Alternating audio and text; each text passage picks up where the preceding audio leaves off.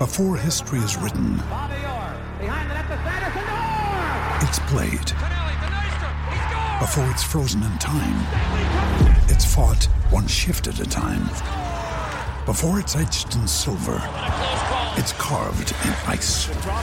What happens next will last forever. The Stanley Cup Final on ABC and ESPN Plus begins Saturday.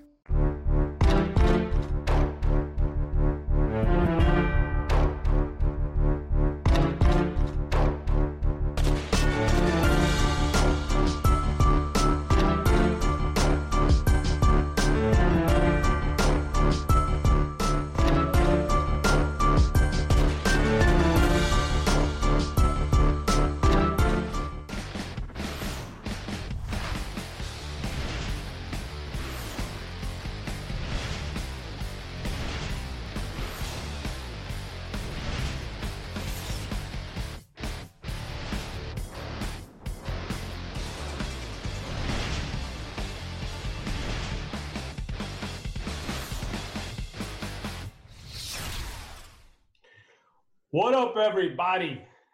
Thank you for tuning in here to this wonderful Yahoo lineup build for the afternoon. I don't get too many of these early shows, but this is sweet. I get to get in, get out, and build some lineup. It gives me plenty of time here. So today, I'm joined by Big T. We're going to put together a Yahoo lineup for you, talk about the process here, some players we like for tonight. It's going to be a fun night. Let me bring him in here. We've already been talking basketball, me and Big T, earlier today. So now we're going to double dip and get into some baseball. It's just well, you can do that and be fully enforced. It just means it's a good time of year, Big T. What's going on out there in Big Blue Nation? It's cold out there today, man. It's rainy and cold. Yesterday it was like 75. Today, rainy and cold. A lot of these games are getting canceled too. What was that thing they kept calling earlier? The cyclone or something? Was the cyclone coming back? That's why you hit up that Elks Lodge for the last so you can get out of that nasty weather, man, right? Oh, man, people were pooping in the pool. It was an adventure at the lodge. Man, you're bringing back some memories of the first time I took my oldest boy to the pool. He was still in diapers. He was a youngster, and I didn't have any place to go at the time, so I took him to just some hotel pool. I just snuck in there and went up in the pool with him, and about an hour into it, he was having a blast, but boy, he shit in his diaper, man, and I had to get out before somebody realized I had to split the steam, but that's the way fatherhood is, man. Don't even clean them up. Just throw them in the car and get home, man. Let the pool people deal with it, man. That's how you got to roll, right? That's how it's done. That's the way to do it. That's how you sneak into the pools, too. If I wanted to clean up, I'd just taking them somewhere at home, man. No, I'd let them clean it up. Anyways, yeah, we got some good stuff here. It's going to be fun, but we do got a lot of weather issues. Before we get into any of this at all, first up, I need your help with something here, man. Pull it up the Sharp Side app. If you guys didn't know, they got a promo going right now. It's the Sharp Side Streak. What you got to do is just go in there every night and just pick a game, just one game, and you lock it in. It's your streak. If you win, you got your streak and it's still going. If you lose, no big deal. You start over, lock in a new team the next night, and you start a new streak. Longest streak at the end of the cutoff time is going to get a prize. So one cutoff time already came and went. We got another one, the 22nd, I believe it is. So we got plenty of time to start a new streak if you haven't got in there yet. And there's going to be another one after that, too. So you got plenty of time here to get your streak going. I got me a little mini streak going on basketball. I've been playing some basketball. So for tonight, get your input here. I'm taking Orlando plus the 6. I'm taking Indiana minus the 3.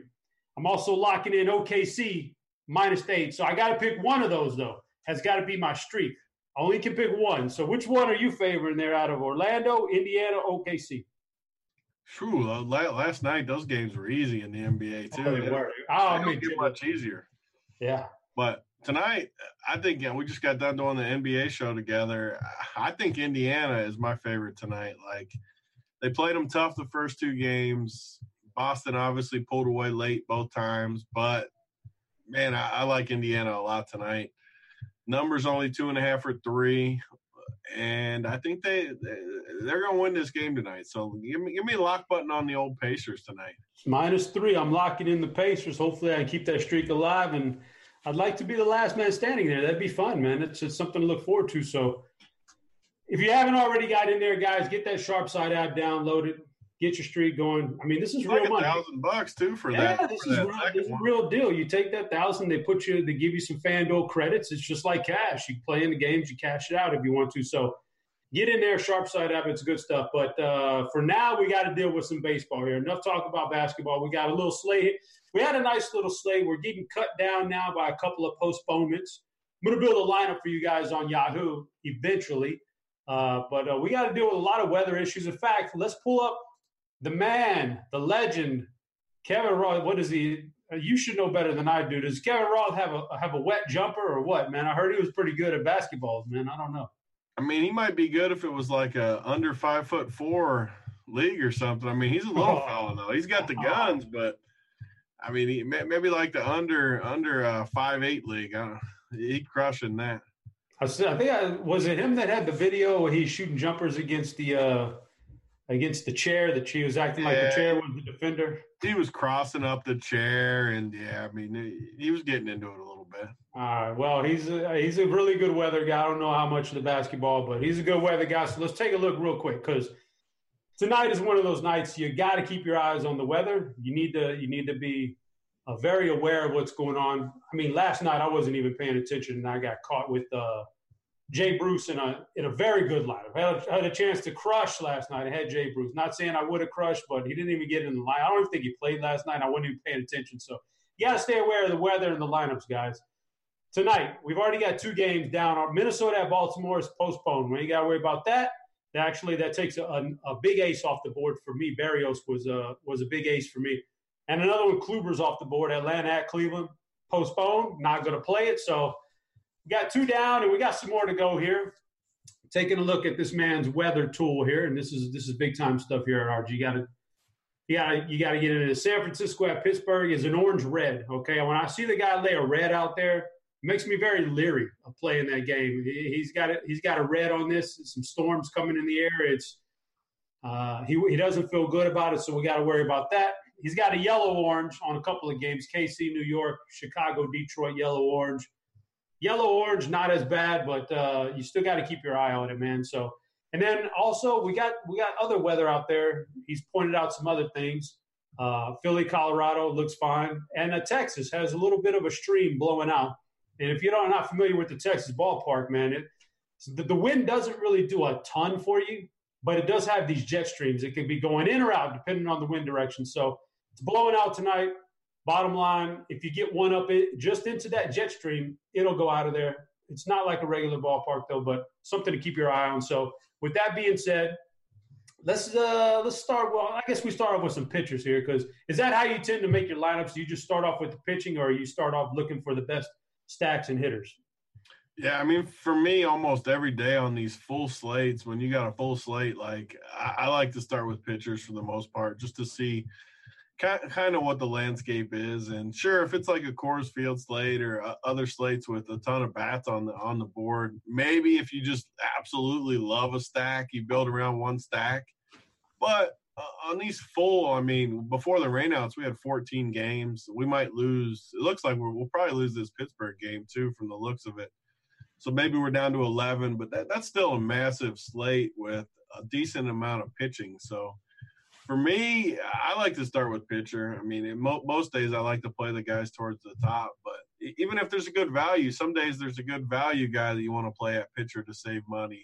And it's just a good spot to start. I always feel like you can find cheap bats to plug in to fill spots if you need it. But for me, it's a good starting spot. All right, we're going to start with – hey, man, before I even get started, one more thing I want to ask you about. Can you even see me? Can you even see me on that screen? Yeah, absolutely. I can see that mug. Can you see this right here? Have you tried these out right here? Yeah, I love them. What do you mean? Lifesavers butter rum. My wife got these because she found these. I'm not a big candy guy, but those things are going down good, aren't they? Those things are delicious. They're pretty – I'm thinking about popping a couple for the show here, man, and get me through. Get it in there. Let's go. I might have to. Let's talk about some pitchers, man. Okay, the big guy on the board here, and I got some bat projections pulled up on the screen because I like using Cardi's projections, man. He's got some good stuff going on there. Like, projections in baseball are kind of a funny thing. Like, I don't follow too much specific hitting projections because that's just a really tough thing. A guy can hit a home run or not. It's a pretty binary outcome there. But pitching, I like to see where he stacks guys up against the other guys. And in this case, he's got Verlander. Even out there in Texas, even with that little bit of wind blowing out, he's got Verlander as his ace on the board. And with the guys being postponed already, Barrios and Kluber off the board and maybe more to come, how you ranking Verlander? And is that it doesn't feel like in that spot he's got to be the go-to guy, but man, he's kind of like the last man left standing for a true ace out there. What do you think about Justin? Yeah, so I mean, I just got done saying I like to play the aces and stuff, but I don't know on this slate. Like you said, the wind, the park, and then you just look at the pricing on Yahoo. Like on sites like DK and FanDuel, where the pricing might not be as crazy.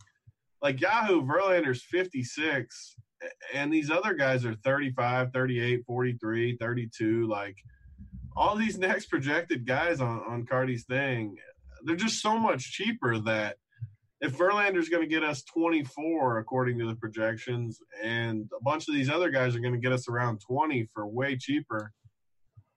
And I don't like the spot for Verlander too, I should say. Like, sure, he's the best pitcher. If I build a stack and I love the team and I can fit Verlander, I'll play him for sure over these guys because I think he scores the most points.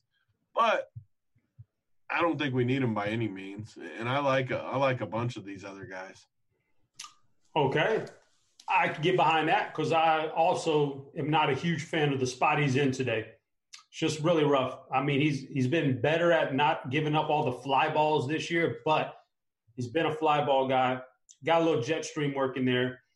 Not that it's hot in Texas because it's not hot anywhere in this country for some reason right now.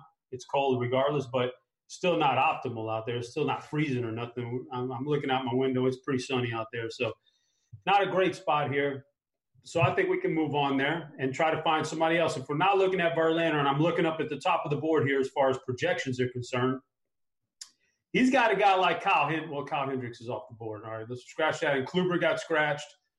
His next guy up then would be Eduardo Rodriguez, who high upside, but man, is that kid volatile. He can get into some trouble sometimes. So take me through this next group of guys. We need to find somebody to plug in first and foremost. We're going to do Yahoo, so we need two pitchers.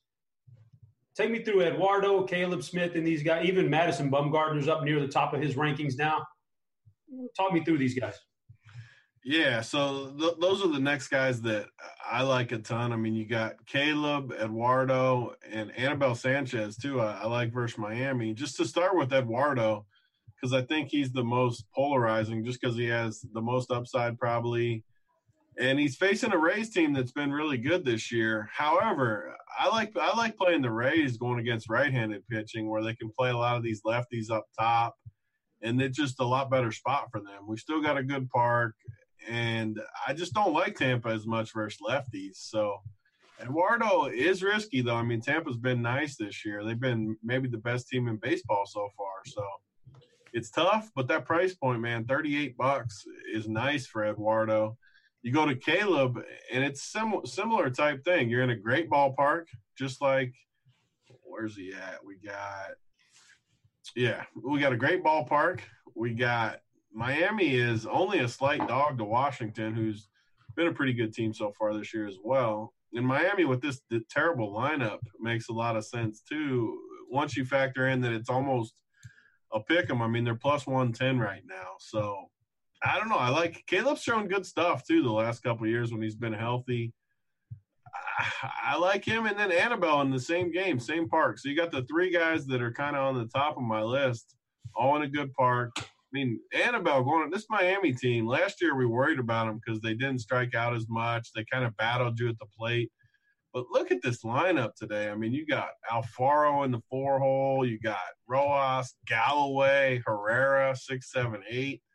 I mean, this lineup's a disaster. So some people don't like to play the same pitchers in the same game. I don't mind that at all, really. Sure, you sacrifice not being able to get both wins, but in a game like this, I just don't see many runs. So, and there's a bunch of strikeouts to be had. So I like these three, and really the only other guy in that range, Rodon, I like a little bit, but I don't like him near as much as I like these three.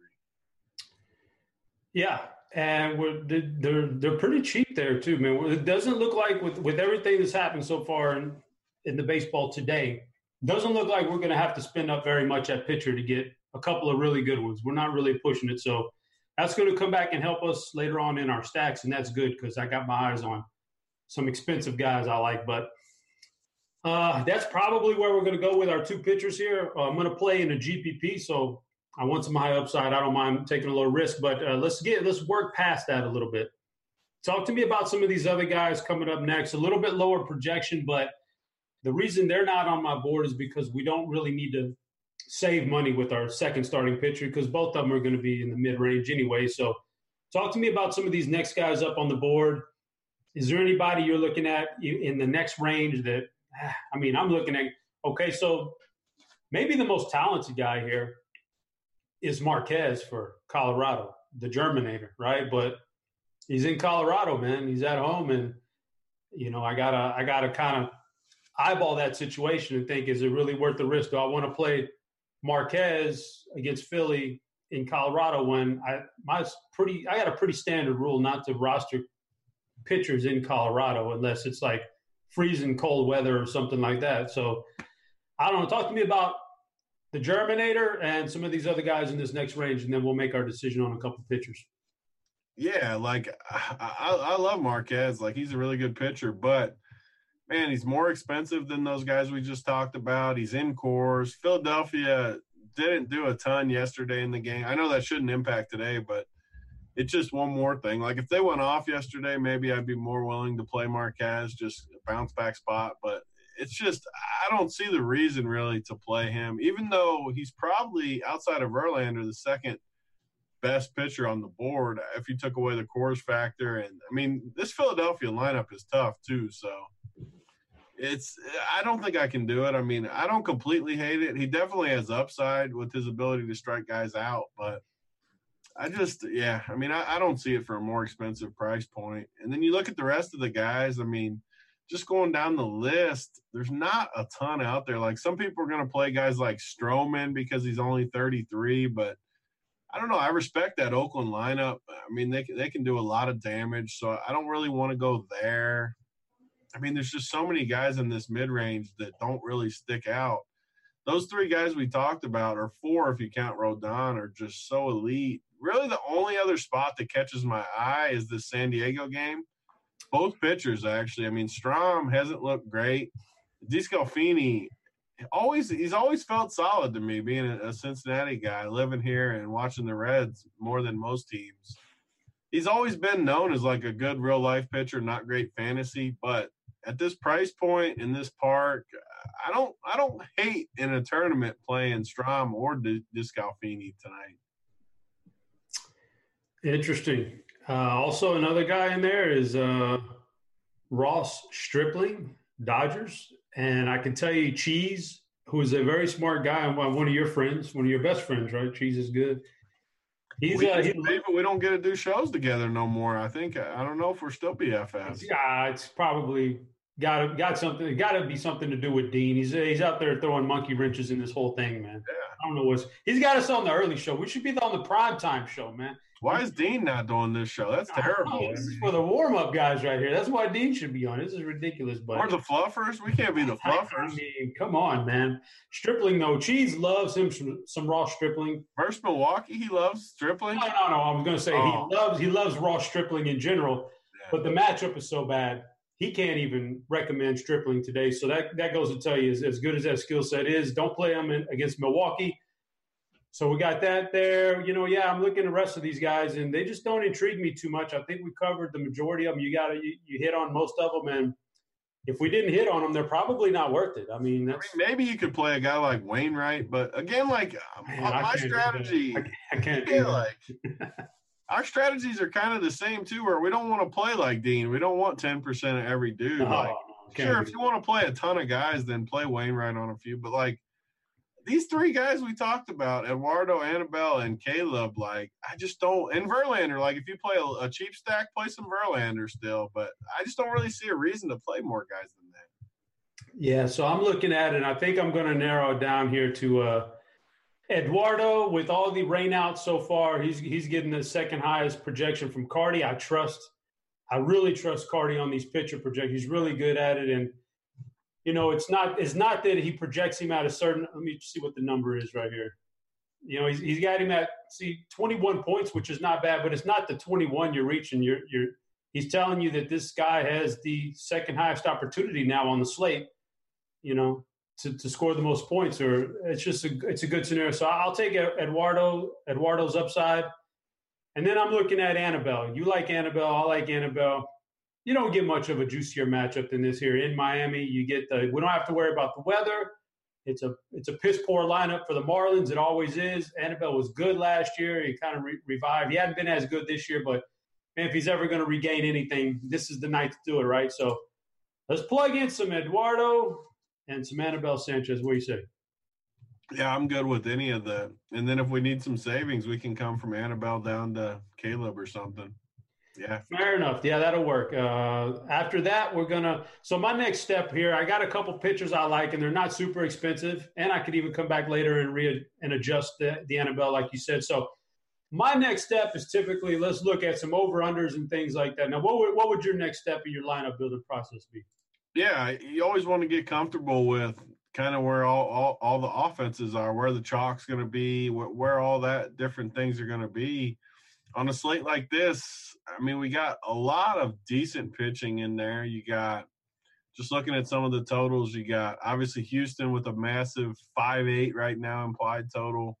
Both Coors Field's a little lower just because the pitchers are decent for Coors. You got the Rockies at 5.5, Phillies at 4.6, and then you got the Cardinals at 5. So, I mean, really we got more pitching on the slate than you would think by looking at the names. I mean, we got only 3 teams above 5 tonight. That's surprising on a big slate like this, which means whenever it's like that, so many people are trained just to look at the totals these days. So when you're playing a tournament, ownership matters a ton on these big slates. And with Houston having the massive total, wind blowing out against a lefty, Houston and Coors is going to be a majority of the ownership right away, I would think. I mean, is that kind of where your head's at too? Yeah. I mean, I would imagine Houston's going to – I don't know about Coors, man. Like you said with the pitching, maybe people not the Philly side probably as much, but like the Rockies have to get a little bit of ownership. Yeah, I would. That's where I would be. Yeah, you're right. I mean, that's probably Blackman at 17. Like Blackman's going to be so high owned at $17, and Dahl at 18. Why are they? And then McMahon at 10. Like, why are these guys so cheap? Yeah. So as far as the ownership in Colorado, I could almost make some cases there to fade some of that stuff. Yeah. But if this was me sitting down doing a Periscope or something, and I didn't have a time to fill, the show would be about 5 minutes because I'd be stacking 5 Houston guys. I like Houston that much tonight. I think they smash Smiley tonight in Texas with that little bit of wind. Like as far as hitting conditions, this is probably the best hitting conditions on the slate. It's not cold. It's mediocre temperatures out there in Texas. That little bit of wind blowing. This Smiley guy is just terrible. Can't strike anybody out anymore since he got injured. Gives up a lot of fly balls. That's not good for tonight. And these guys got some serious thump in their lineup. And not only that, they can be patient. They can work walks and then hit like those 2 or 3 run bombs. That's what does it for you, man. That's what gets you. That's what gets you the big outputs is the multi-run bombs. That's what they're going to drop tonight. So I definitely like some Houston guys. Are you willing to? Are you talking? We know the ownership's going to be big, but are you a fade the ownership guy on a team like Houston tonight, or you see that big team total and that juicy matchup in that park, and you feel like you can still play some even with some high ownership? Yeah, I'm not ever as scared to play the big ownership in baseball. If I think it's really the nuts, like I'm always more of a fade Coors guy just because it always gets the ownership. But on a big slate like this, I mean, these guys, even if they're high owned, like the prices are so high on Springer, Altuve, Bregman, that they can't really be higher than like 20%. And at 20%, I'm okay with it. Like we can be different in other areas to come back and get some low owned spots to where I agree too. Like I think it's clearly the best spot on the slate. I mean, you got these Rockies guys being so cheap, they're going to be so high owned. Like McMahon, Blackman, Dahl, especially those three are just criminally low price. So if we don't play them, obviously play them in cash if you're playing cash. But in a tournament, yeah, I mean especially these three Houston guys, Springer, Altuve, Bregman, they're all super high priced, but they have the highest upside on the slate. For me, just like you just said, I love it, man. We got the wind, we got the park, we got bad pitcher, we got everything we could want. I say we plug those three in and kind of work around that. All right, so we're going to plug some Astros in. Before I do, another question for you in your process here is like you're going to get a stack here. We're probably going to stack 4 of these guys, maybe 5. We'll check that out in a minute here. But are you a double stacker, or after you get your 5 from one team, do you just want to look for your 3 best options with salaries remaining, or how do you go about that second part of your offense? Yeah, I mean, I always try to play 4 or 5 from my favorite team for sure first. And then after that, if I really like another team, I'll blend them in. And like on a site like FanDuel, I think there's a lot more edge to go 4 and 4 or 4-3-1 type thing. But on a site like Yahoo, can we play 6 even on Yahoo if you want, 5 or 6, whatever it is? I like that. And then sometimes my favorite move, though, is to play your stack you like 4, 5, 6 guys, whatever it is, and then find your 1 or 2 just favorite plays on the slate, whether it's a value guy, a high-priced guy, and just play them on every team you make. And kind of, if you hit those guys, which has happened plenty of times on my big nights, say whoever it is, say I love Danny Santana tonight, which I do. He's in the 2-hole. He's $7. He's going against Verlander. No one's going to play him. He's dead minimum priced. If we play him on every team and he hits, just say he has a bomb, a double, he just has a huge game at low ownership and low price. You have such a leg up on the field that I love doing that. But I'm not opposed to double stacking either. It's not set either way, depending on how the slate sets up. Yeah. Okay. So we'll get into that here in a minute then. And first up, we need some Houston hitters in here. Now I'm gonna pull up the Plate IQ here. Do you see a Houston lineup out yet, or? I mean, really the only guys that are going to matter to me are the guys up top. I don't see a lineup yet, though. All right, let me refresh it one last time just in case. It's still kind of early. When you get stuck on these early shows, you don't have the full data, man. You don't get all the stuff Dean gets on this show. Dude, it's ridiculous. But all right, let me pull these guys up here. I agree with you. I do love those guys, but let's see if we can build 4 or even 5 guys there. So Springer, okay, just looking at the numbers here, we know what Smiley does. He's just not been good, basically, since he got injured, and he just hasn't been the same against right-handers. I mean, they smash him around. Look at all these numbers. We see all that red on that Plate IQ. That's good. He's not striking them out. He's walking a lot of guys, giving up hard hits. I mean, it's just not good for him against right-handers. So that's our first target, is to find the right-handers we want. Now we look in the Houston lineup, projected lineup here, 1 through 9 on the RG page here. Springer is definitely stands out here as a pretty good option. 216 ISO last year. That's good stuff. Everything about him, I mean, he used to strike out like once every 5 or 6 plate appearances, man. He really cut down a couple years ago. They've done a number on him. He's been very, very good. So I do like me some Springer. I can get behind Altuve. Bregman's a lock for me based on everything. He was probably the second best player in the American League last year, the second best hitter. He's going to be a monster before his career is over. So I get behind that. Now we get into some other guys. Let's look at the bottom of this. Sometimes that bottom of the order, when you got powerful guys like the Astros do, you can find some value down there. So first guy, talk to me about Correa. Is he a guy you're going to usually include in your Houston stacks? Do you feel good about him against this left-hander, or you want to go another direction? Yeah, I mean, to be honest, like all these guys, like you said, all these right-handers, I for sure want the upside of those top 3. And then for my next 2 or 3 guys, like I'm good with all these guys. I know it sounds – I'm just not a huge numbers guy like some of the baseball people are. For me, when I'm building a team, like all these guys are basically in the same bucket to me. Correa, Gurriel, Diaz, Torinos. Marisnik, all these kind of right-handed guys that could be in the lineup. I really don't weigh any of them that much higher than the other ones, because even if you played a guy like Marisnik, who's could be in the 9-hole tonight, he's just going to be so low owned that you get a little wraparound. Well, who doesn't like a good wraparound, first of all? There you go. Wrap around and reach around. You got one or the other.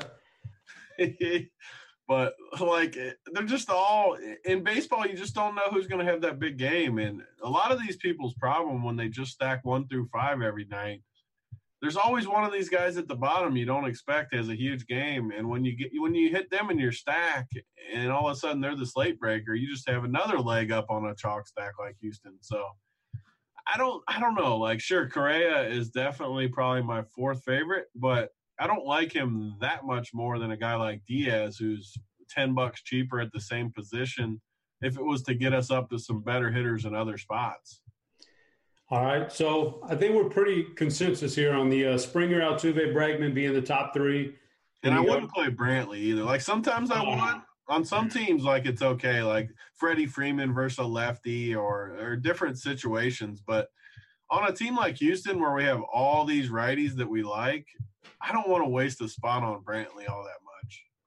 Yeah, I mean, listen, if the guy was and obviously not, but if the guy was a catcher, I could make a case for him, but he's in the outfield, man. We got like probably 24 outfielders we could play tonight all over baseball. I can't use it. So it's going to be a stretch for me even to use Marisnik. But he's the guy I wanted to bring up. Against left-handers, he usually finds himself in the order. He could definitely put you up a 0 because that's just who he is. But, man, this guy against left-handers is probably as dangerous as anybody in this lineup outside of those top 3 guys. Just as far as pure ability to hit a home run. Against a left-hander, he's got more power than Stassi, White, Gurriel, Correa, any of those guys. So Marisnik might be a guy who ends up on our stack here. You get that 9 spot, you're going to get low ownership with big upside. So he may be, but I'm going to plug him into our stack, and maybe we could come back and circle back and see if we want to switch that up at another time if we have another outfielder we want. But let me plug in my 4 Houston guys right now. How about that?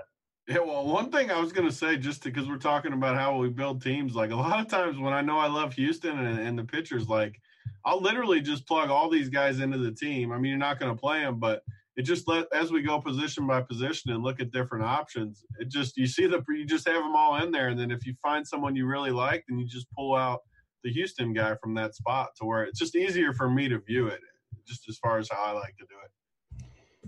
Yeah, so I'm going to get I'm going to get these guys on here. Now, we're not going to neglect the other stacks here. I want you to, after the Astros are off the board, talk to me about your next favorite. I mean, there's some other guys. There's some other teams out there tonight that look like they're in super juicy spots.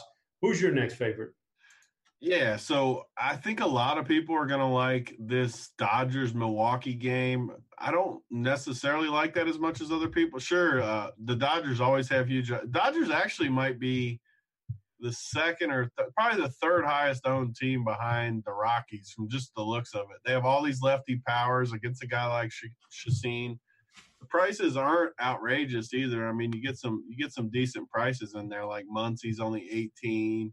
Really, all of them except for Bellinger are pretty cheap. So they're going to be popular, but I don't know. Like, I don't really want to play the Dodgers on this slate. And same with Milwaukee. Like, Milwaukee always gets popularity just because they have so much upside. All these guys can hit home runs. So both sides of that game should get ownership. The Rockies.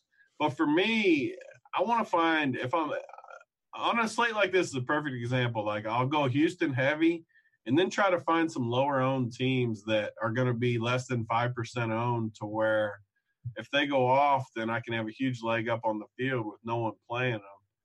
One spot on a slate like this could be a team like the Yankees, where we got some weather. I think, what did Cardi say about that? It is yellow-orange, so super risky weather, which means even lower ownership. And the lineup, I mean, you look at this Yankees lineup, their whole team's hurt. So you got – it's an ugly lineup, but it's the Yankees. It's in a hitter's ballpark. It's versus a guy like Junis, who's just not that good. So you got the Yankees for an example. You got, just working our way down. I like Texas. I do. We got the same environment as Houston, which we love. Verlander's the best pitcher on the board, but you look at this Texas lineup, you got literally 1 through 7 really can hit bombs. Chu, Santana, Elvis, Mazzara, Gallo, Asdrubal, and even Forsythe has a little pop. But just even say 1 through 6, you got 2, 4, you got 5 lefties. All these guys are cheap. I mean, like I said, Danny Santana might be my favorite play on the board at dead minimum price, and he's in that 2-hole. So I love Texas as a lone stack. The Cardinals, you have to give the Cardinals consideration against Vargas. They're at home, 5.3 total now, so the line must have come up a little bit since we've been on air. But you got all these righties. The only lefty, well, you got Wong in the 8. So Carpenter in the 1-hole, Wong in the 8-hole. The rest are righties, and Wong and Carpenter can hit lefties too. So really the Cardinals might be a good option too, especially at these price points, because DeJong and Ozuna, Goldie are all over $20. I don't think people are going to pay those prices, even though it's one of the best spots of the night. So, and then another high total game, you got the Angels and Mariners. I'm not ever that into the Angels just because of that stadium. I just don't feel like there's ever hardly winning tournaments in that Angels stadium. I'm a big stadium guy. And on a huge slate, I just don't really see the reason to go there when there's other spots we like. But those are kind of the teams. Any of those teams stick out to you? Yeah, the one who I thought might get lost a little bit in the mix is St. Louis. You mentioned them. I mean, I really like them. So I want to pull them up on our Plate IQ and see what we're working with. Looks like we do have a lineup for them. So I want to go through some Cardinals here. I kind of like that Cardinal. What do you think about the old Cardinals? They doing anything for you? I know you said you liked them, but kind of in passing. But, man, I kind of think – I'm looking at them like this might be my second favorite stack, even above the Rockies here tonight, just for pure runs. What do you think? Yeah, I mean, they're definitely up there for me too, especially with this. It looks like the total went from 9 to 9.5 is kind of why it went up. Nice. This Vargas throws some meatballs, man. He's terrible. Major meatballs, like just straight. When he doesn't have it going, he can get shelled with the best of them. When he gets that movement going, he's decent, but he's definitely capable. The crazy part about this game too is we love that. This is always an example of baseball where I think you can get an edge. Like, I think everyone really loves the Cardinals in this spot, and I do too. But they're only a minus 147 favorite right now, which is not that much more than like a coin flip. I mean, minus 147 is a low price when everybody likes St. Louis. We both think Wainwright kind of sucks. It's almost like a spot where we can play for a ton of runs both directions and go. This would be a non-Houston team for the most part, but you can play just the whole stack, like the whole game, because I like all these lefties from the Mets too. Interesting. All right, let's do something. Now you said maybe your favorite hitter on the board was Danny Santana. It's a random name too, but no one's going to play him. He's min-priced. He's in the outfield where we have 3 spots, and he's got pop. He can steal bases. Basically, he gives you everything you could possibly want, and it gives you leverage against Verlander. He's definitely not in probably cash games, but in tournaments, he's probably my favorite player on the slate. I want to plug him into an outfield spot because we're going to need some salary anyway. And I'm with you. I don't know if I probably wouldn't stack against Verlander, but I have no issues taking 1 or 2 hitters against him because he will give up the home run. Even in good games, when he's like mowing guys down, somebody will get a hold of one and turn on him. He just gives up fly balls like that. And this weather's so conducive to one leaving the yard. I have no problems with trying to one-off a home run off of him tonight. And Santana makes a lot of sense. So let's plug him in. If I kept this lineup right here, it would leave us about $10 per player. I want to go back to the Plate IQ because I want to look at some Cardinals. So I do want to get a little 2 or 3 man stack of St. Louis, but it's going to be tough with these. That's the hard part with Houston. Like, I just don't think St. Louis. And if we like St. Louis, which we do, I think it's got to be a non-Houston team just because the prices. The guys we need from St. Louis are just too high priced to blend with Houston. Well, here's the thing about it, though. We could go really contrarian St. Louis stack, where everybody goes through and goes 1 through 4 right off the bat on every stack, we could actually start in the 5 spot. And we could go with guys like Jose Martinez or Yadier Molina is not a bad place to lock up a catcher spot, especially if you're stacking that team. So I agree. There's some options there that we could go through, and those are the cheaper guys too. So I don't know if those guys are. We may have to pull one of our guys out from Houston and then figure that out. But going up and down this lineup here for St. Louis, I mean, okay, let's put in Molina. I mean, at the very least, I want to have some hitter from St. Louis. Jose Martinez right next to him is probably, I mean, just as good. I mean, that price point, he's just starting to get going a little bit. I like those two a lot. I like Jose. If we play that one, we got to drop somebody. We got to drop Santana, Marisnick, or Springer. Yeah, I mean, we can drop Marisnick easy. I mean, he's more of a leverage play anyways. Yeah, we can do that. We're not losing too much. He was 11 and Martinez is only 15, so it's tough not to play Springer. Like Springer is and Santana's, I mean, I like Santana for just how cheap he is and everything going with it. So at some point here, okay, so Santana's going to be in Martinez, Molina's fine. Altuve, Bregman, Springer so expensive that we're going to have to we're going to have to drop Sanchez and go down to Caleb Smith, or we're going to have to remove our core through one of our core Houston guys, Altuve, Bregman, Springer. Do you think it's worth it to save the money on Caleb Smith, or would you rather lose a big time hitter?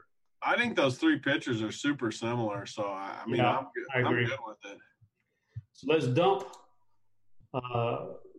Annabelle. I want to find Caleb Smith here because I think you're right. I think they are very similar guys.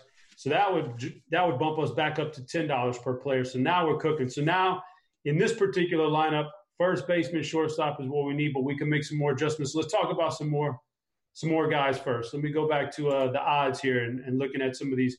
We haven't even gotten into the lineups yet. I don't even know if there's lineups out yet. Colorado, Philly. This is, the second highest total on the board. Colorado has the second highest team total on the board. We haven't talked about them yet. People are going to want to know about them. So give me your thoughts on some of these hitters in the projected lineups. I don't think there's a real lineup out yet, but what are we thinking about? Look, Colorado's going to be popular against Vincent Velasquez. Who you eyeballing? I mean, maybe the most popular play on the entire slate is going to be Ryan McMahon, just because he's $10. He hit double dong last night, at least 2 bombs. Maybe he did something else. I know he hit at least 2 though. And he's $10 at Coors Field against a righty. Like, McMahon is going to be the highest owned guy on the slate. So the only way I'd really want to play a guy like McMahon is if my team is super contrarian already, which we probably aren't too contrarian. So I doubt I'd want to play McMahon on a team. But if you're playing cash, like, definitely play McMahon. If you need savings in your contrarian team, play him too. But besides that, I mean, I struggle with the Rockies. I do. Like, they're going to be popular. Their prices are the same as, like, Houston and St. Louis, who I like more. I mean, the Rockies are always fine. I have to take, like, either play the Rockies every time at Coors or just don't play them. I know it sounds basic, but if you try to jump off and on Coors, you're going to drive yourself insane over the year because when you stack them and they don't do nothing, you're going to be tilted when you play it. Just, I don't know, like, they're going to be chalky, and I just don't think they're better than Houston. I would just rather play our Houston guys. Yeah, I agree. So, if we are looking at, all right, let's say we had endless we need a first baseman. It's hard to argue with McMahon for $10 because he fits in so nice. Blackman's got a real nice price for who he is. He's he's probably the best hitter in the lineup, down to $17 on Yahoo. That's not bad at all. He's cheaper than the guy hitting behind him, David Dahl. I mean, Blackman and Dahl and McMahon, like, there's no way around those guys being massively owned. Yeah, so that's your high ownership because the price tags are driving you there. They don't fit our build, flat. I mean, McMahon actually would. We had $10 and we got $10. In there nice is the hard part. First base is ugly, man. Okay, let's talk about first base because we're going to need a first baseman. I'm going to refresh this lineup page, see if any more lineups came out yet, and then we'll talk about first baseman as I like to pull them up here on the lineups page. So I think McMahon is just on the surface, just because we're putting it all on the table for this show. Like, I think he's a bad play on a build like this. And it just feels lazy to plug him in there. Like, we got our team how we like it. He just sticks off the page at $10, which fits perfect. It just feels lazy, though. Like, we can do better. I want to go down then and look at some first basemen. Just on the lineup page, I filtered out and I'm just bringing up first basemen. So guys in matchups that fit, like we want to. Okay, let me pull up my Yahoo lineup. With this particular lineup and 2 spots left, and $7 being a minimum player, the max we could spend at one position is $14. So let me go back here. So we can't have a guy over 14 if we kept this same lineup right here. All right, let's take a look. Okay, you know what? We did take Marisnick out, so we are short a Houston guy. Tyler White fits that profile. $10 Tyler White against Drew Smyly. Tyler White's actually pretty good, man. He's a guy I was eyeballing anyway, so that's on our radar. On the flip side, on the other side there, Logan Forsythe is only $7 for the Texas side, but I don't think I would go there. First baseman, we can't. Max Muncy's too much. Don't want to play that guy. Goldie's too much. Alonso's too much. Whew. Drifting down. You see any first basemen that are less than 14 you would play? Like that jump out besides McMahon? I mean, I for sure like Tyler White if he's in the lineup. I don't think he's going to be in the lineup, is he? Well, RG's got him projected in there, man. I'll tell you what, they're usually very accurate with those lineup projections. I usually think they're full of it, and then all of a sudden they've come out and they hit the lineup spot on. So he's only played one day since the 12th. Like, if Tyler White's in the lineup, I think he's a lock on our team just because it's Houston and he's $10. Well, I think against that lefty, I think they may get him in there. So yeah, I mean, let's go with that then. And then if somehow he's out of the lineup, just pivot to whoever's watching can just pivot to McMahon. I mean, it's an easy pivot. If that's the case, then we're going to bypass. The McMahon's going to probably be like 3, 4, 5, 6 times more ownership. No, he'll be like 10 times technically than Tyler White. McMahon seriously might be like 70% owned. Well, Tyler White's going to be less than 5% owned. So just by that, we're going to. So there's other first basemen. Let me throw some more names out to you just in case we wanted to pivot and not be McMahon. What do you think about Hosmer against Del Scalfini? Whew, I have a hard time with Hosmer. Hosmer sucks, man. Hosmer's so that was bad. my fault. That was my apology. We're looking for guys 14 and under. How about across the other side there? Lefty on lefty is usually not where I like to go, but Joey Votto's only $14, probably going to be batting leadoff against Matthew Strahm. And Votto's been picking it up lately, too. He's got a couple big games lately. Anytime I can get Votto for any situation at $14, hitting in the leadoff spot, he's not a type of guy either that I worry lefty-lefty. He's kind of – some of these big bats, like at the top, you don't – like Freddie Freeman, I don't ever worry lefty-lefty either. Yeah. You just I love Votto, and Votto's going to be crazy low on too, lefty-lefty. We get the one hole. I like that play a ton. Yeah, that would be a good pivot if Tyler White wasn't in there. And I'll give you another name here. What about Kendrys Morales probably batting 5th against Marcus Stroman? Stroman's definitely not a strikeout guy. Could make some contact on Stroman. What do you think about old Kendrys? He was the guy I was going to recommend before Tyler White, just because it's against his old team too. It's everything lines up, and he's $8, which gives us a great amount of savings. I love Kendrys. Okay, that's another guy we can keep in mind. I want to go back to the Yahoo page now because I think we're in on the Houston stack, and we've only got 3 of them now. I want to pull it up to at least 4 of them. So that's what we're going to do. Let me plug in some Tyler White here. Okay, there he is, $10. If he's not, we've got alternatives. There's all kinds of things we can do. So now we got $11 left, and we need a shortstop. So I'm going to go back to the RG page. I'm going to filter out some shortstops, go through. I'm looking for guys less than $11 or less. I prefer them hitting up in the order, and with good matchups. But, it's a tournament, so anything can happen. So let's see what we got here. Let me see what the filter brings us out here. Whew. What you see at shortstop for $11 or less? Anything stand out to you? Man, I hope this lineup that I'm thinking Houston could run out. This Diaz is only $9. I would love to play him, but again, he's kind of like White. I don't know if he'll be in there, but against a lefty, he's always been known as pretty good against lefties. I'd love him to be in there, but if he's not, you got Simmons, Andrelton Simmons against a lefty for 11. You got it's rough. It's rough down in the cheap range at shortstop. There's really like no one even on the board that's that cheap. Do you see any?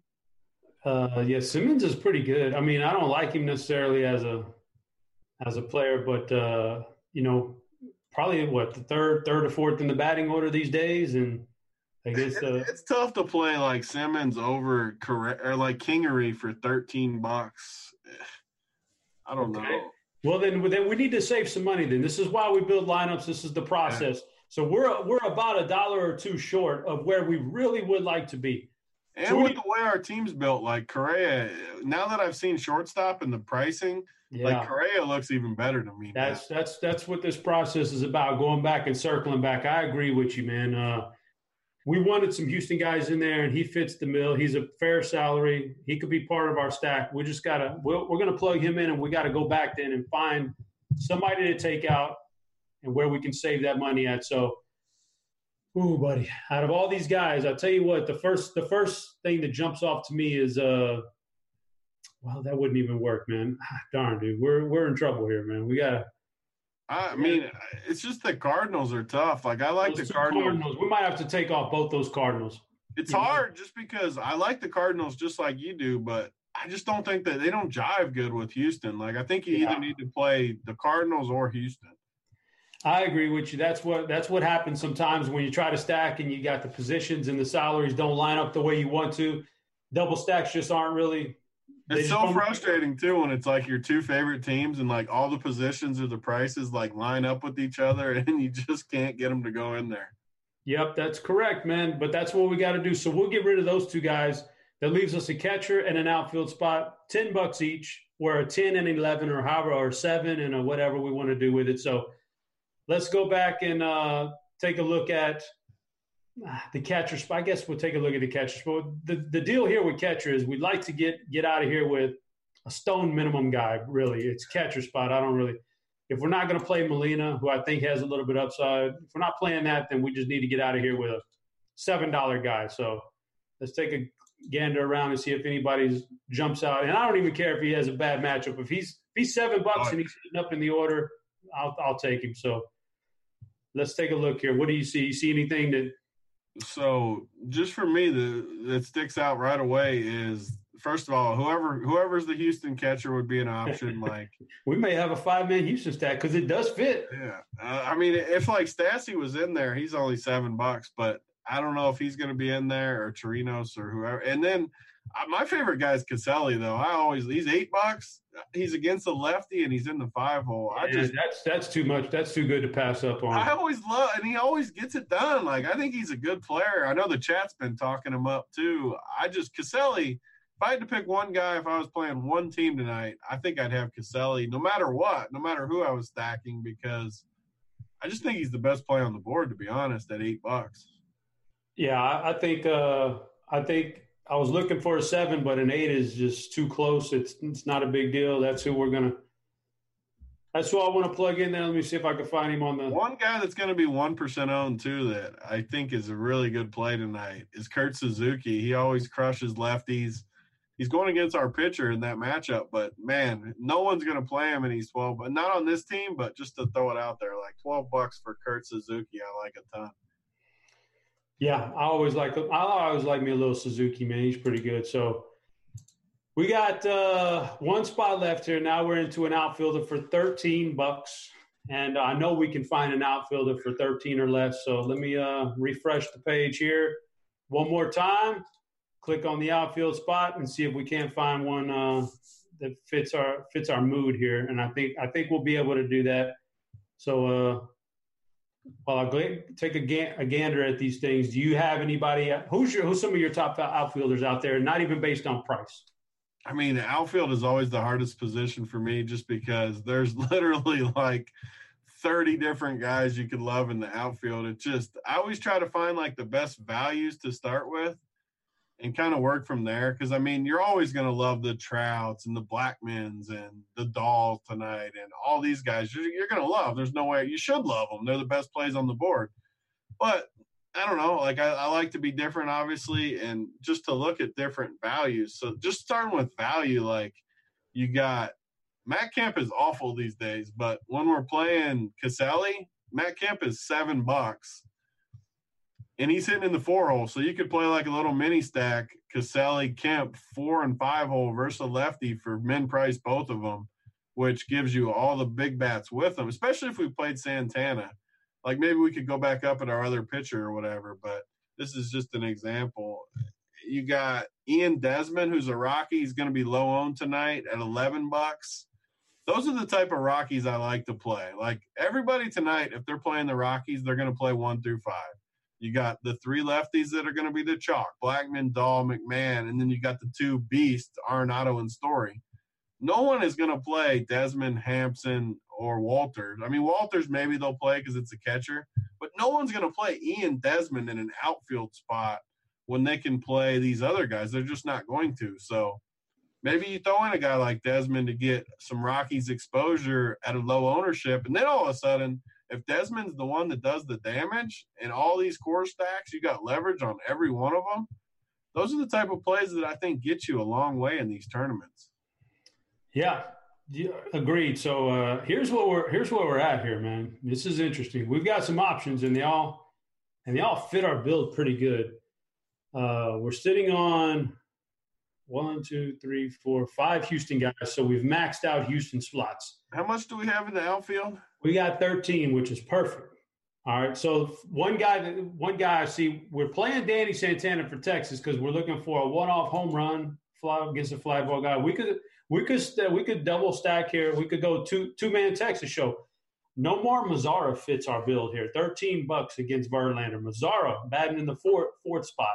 That's a pretty good find right there, and it fits in what we've already done. Now we're looking for a nice little home run shootout. Ball's getting up into that jet stream out there in Texas. That fits that build perfectly.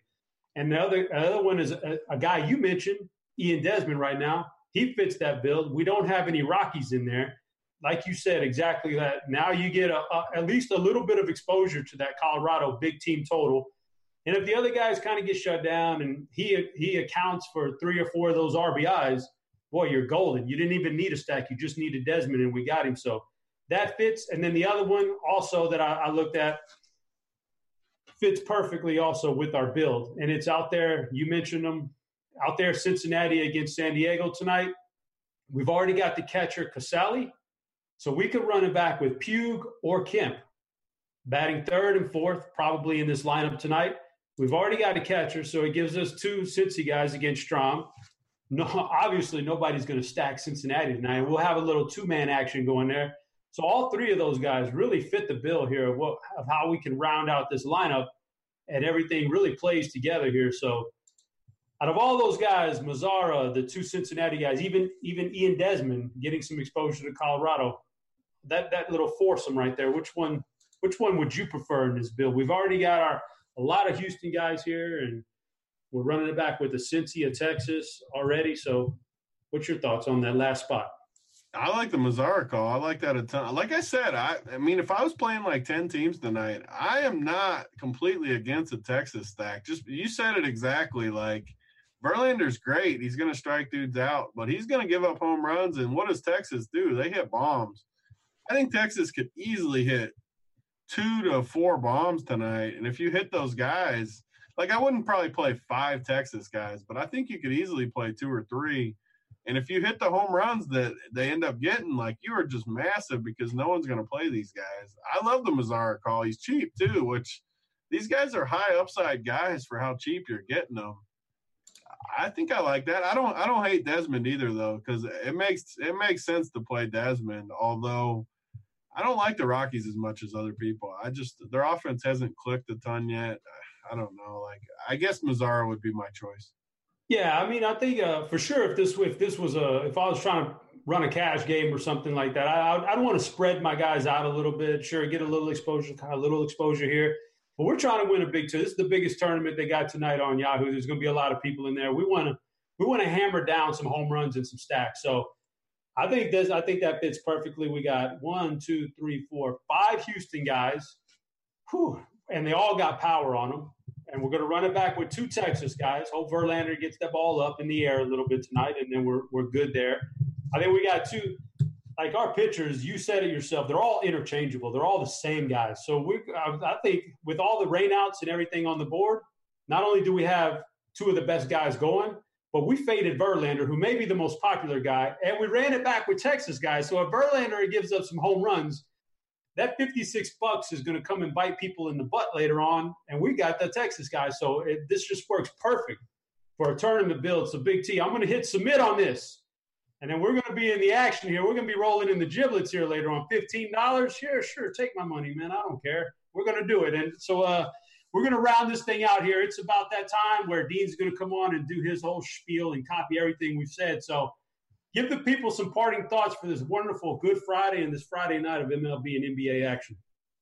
I like it. I feel good. We worked through the slate kind of how we would on our own. And, I mean, I think Houston goes off for us tonight. I know they're going to be chalky, but in baseball, we can get different in other spots like we kind of went through. So if Houston goes off from these stars, we're going to be in good shape tonight. And I like our chances of that. I agree. Indiana's going to get us a W on this Sharpside app. Let's do it. I got it. I'm locked in. Indiana, baby. We're ready to rock and roll, guys. Don't forget about that Sharpside promo. Don't forget about that Yahoo tournament. Get in there and fill that thing up so they can keep running these rake-free tournaments for us. Guys, until the next time, stay tuned for old Dino next and some poor schlub who's got to work with Dino. But until next time, that's Big T. I'm Head Chopper. Good luck in those GPPs. We're out of here.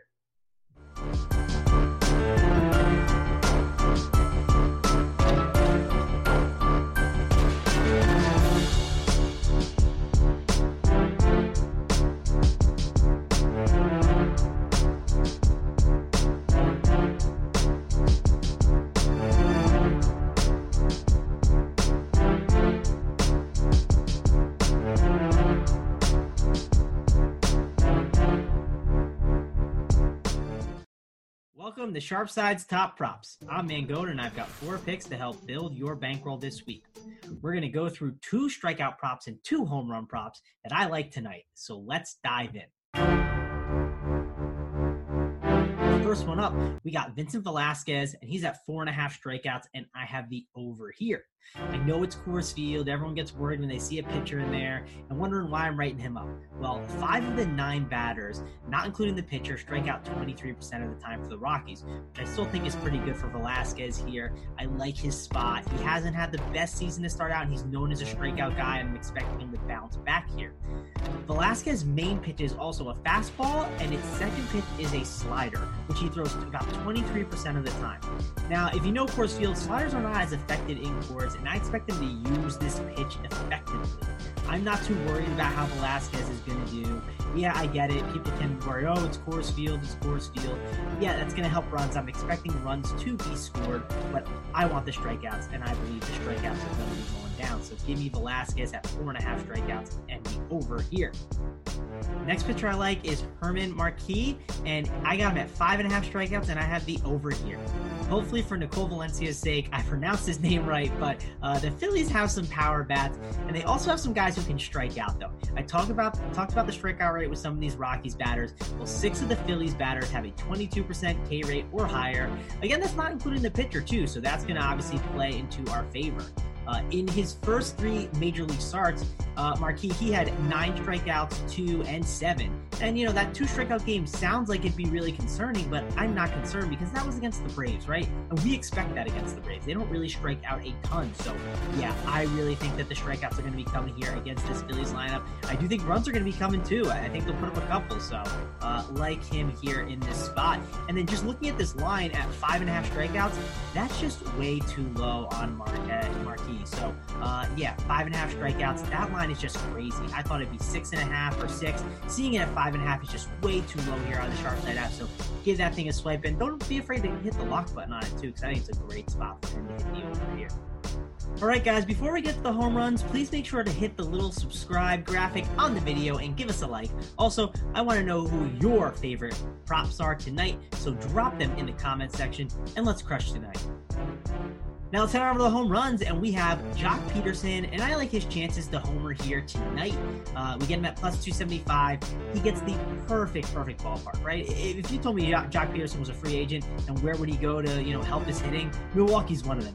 It's a very hitter-friendly park, especially for lefties. If you look at this slate, he's ranked 3rd on plate IQ rating. That's phenomenal there. You look at his ISO too. He has a 280 ISO against the slider and the fastball sinker pitch, which Chacin primarily throws. He throws those pitches together about 70% of the time. So yeah, definitely have to like that a ton. And in the words of Phil Mickelson, guys, dude has been hitting bombs this year. I mean, bombs. He has 8 home runs on the season, 5 in this month alone. Joc Pederson is really having a great year so far, and I expect it to keep coming. And in this ballpark, it's too good of a spot. Give me the over here on Joc Pederson's home runs. Last homer of the day, we're going to go over against Jason Vargas, and we're going with Paul Goldschmidt, and I like the over here on home runs at plus 400. Now, Jason Vargas, guys, he is a terrible pitcher. I mean, terrible. And on top of that, Vargas, I don't expect him to be in there long. We're going to get a lot of bullpen run. When you get some bullpen run, that's when the home runs are flying. So I really like his chances here against Vargas. If you look at the numbers on him, he is giving up a 238 ISO to righties and a 37% hard hit rate. Goldschmidt has been awesome to start out the year, too. I think this is too good of a spot against a terrible pitcher in Vargas. And even if Vargas doesn't last that long, we get that bullpen there. You also look at the plate IQ rating, and Goldschmidt, he might not be at the top of the leaderboard in plate IQ rating today, but he still has a rating above 60, which is very good. That ranks 6th among first basemen, and definitely like him here in this spot. So give me home runs, give me Joc Pederson and Paul Goldschmidt there. And then going back to the strikeouts, guys, we got Vincent Velasquez, and then we have German Marquez, and we have the over on all of those on the Sharp Side app. But that's about it for the props tonight, guys. Good luck and have fun. It's time to find out who's the sharpest bettor on the SharpSide app. We are excited to roll out SharpSide Streak Contest presented by FanDuel. All you have to do is build your streak by stringing together as many winning picks as you can, all for free on the SharpSide mobile app. Swipe as many picks as you want from a variety of player props and game lines. If you see the lock icon after you swipe, that means it's time to lock that bet in to be your favorite swiped pick. Remember, only one lock pick can be made at a given time, so choose wisely. Once that lock bet resolves, you're eligible to select another locked pick. 2 or more winning lock bets in a row, and you start your streak. The best thing of all, you can earn FanDuel credit by being the user with the longest active streak at the end of our milestone dates. We'll be giving away $2,000 in FanDuel credit all the way through May 2nd. To show how sharp you are and play for free, be sure to download the SharpSide app, available for iOS and Android. It's the SharpSide Streak Contest presented by FanDuel, and remember, you always want to be on the sharp side.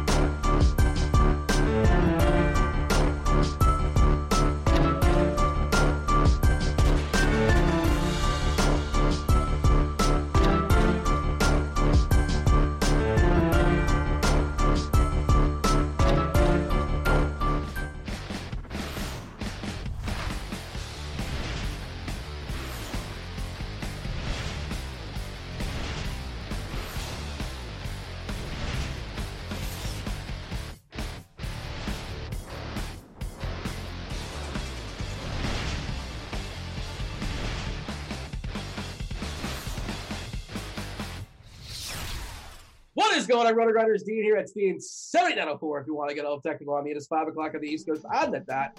2 o'clock on the West Coast, 4 o'clock Tennessee time, which is time for the flagship show here at Roto Grinders. It's called Grinders Live. It's sponsored by Fantasy Draft. And joining me today for a very intimate show, it was going to be me and Boggs, just the two of us. Boggs had the fish, not feeling particularly well, so Grant got the call up. Grant, thanks for being available. What's going on, Grant? How's Friday treating you? Oh, it's all right. I actually woke up in the morning and just saw that. I'm like, yeah, I'll take it. And then I went right back to bed. I was until 3 a.m. singing Moana to a baby, trying to get her to fall asleep. It did not work out too well. Is that's a Pixar or Disney movie? How do you not know? I don't have a child. It's creepy that you know these songs. That's the it's that's not like it was appropriate one question. of the biggest movies of the year, and it's still for a certain demographic, not ours. Yeah, 30-year-old men. It's for 30-year-old men.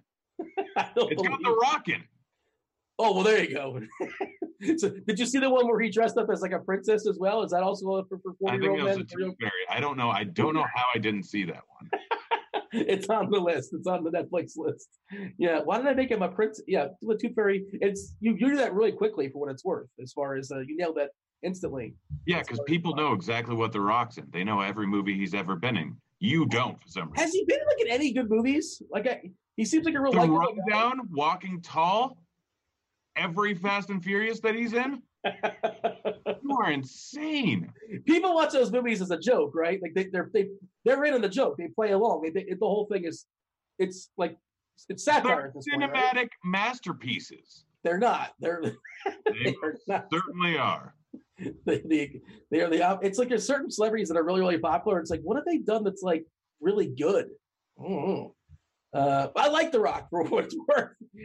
That terrible show on HBO. I don't know if you've seen that before. Ballers is fantastic. What is wrong with you? Yeah, it's so bad. If you have no attention span, Ballers is basically the sports version of Fast and the Furious or Entourage, however you want to spin it. And that's really just its Entourage. Yeah, but it's like the last 2 or 3 years of Entourage, not the good years of Entourage. So you are so ridiculous. You are a ridiculous human being. I just spit out like 4 terrible takes, probably, according to the chat. I'm sure they're going to crush me in a second. Hello, chat. Hi, YouTube chat. You guys are watching us on YouTube. Feel free to like and subscribe. We'll talk baseball in just a second. There you go. Right on cue, Big T. We got to do a better job of editing some words. Big T, Well, all you have to do is spell it wrong. Is that what happened there? Yes. There you go. Now, did he spell it wrong intentionally or just happened to work out that way? I don't know. I don't know. I mean, nonetheless, some people are rough. They're bad spellers.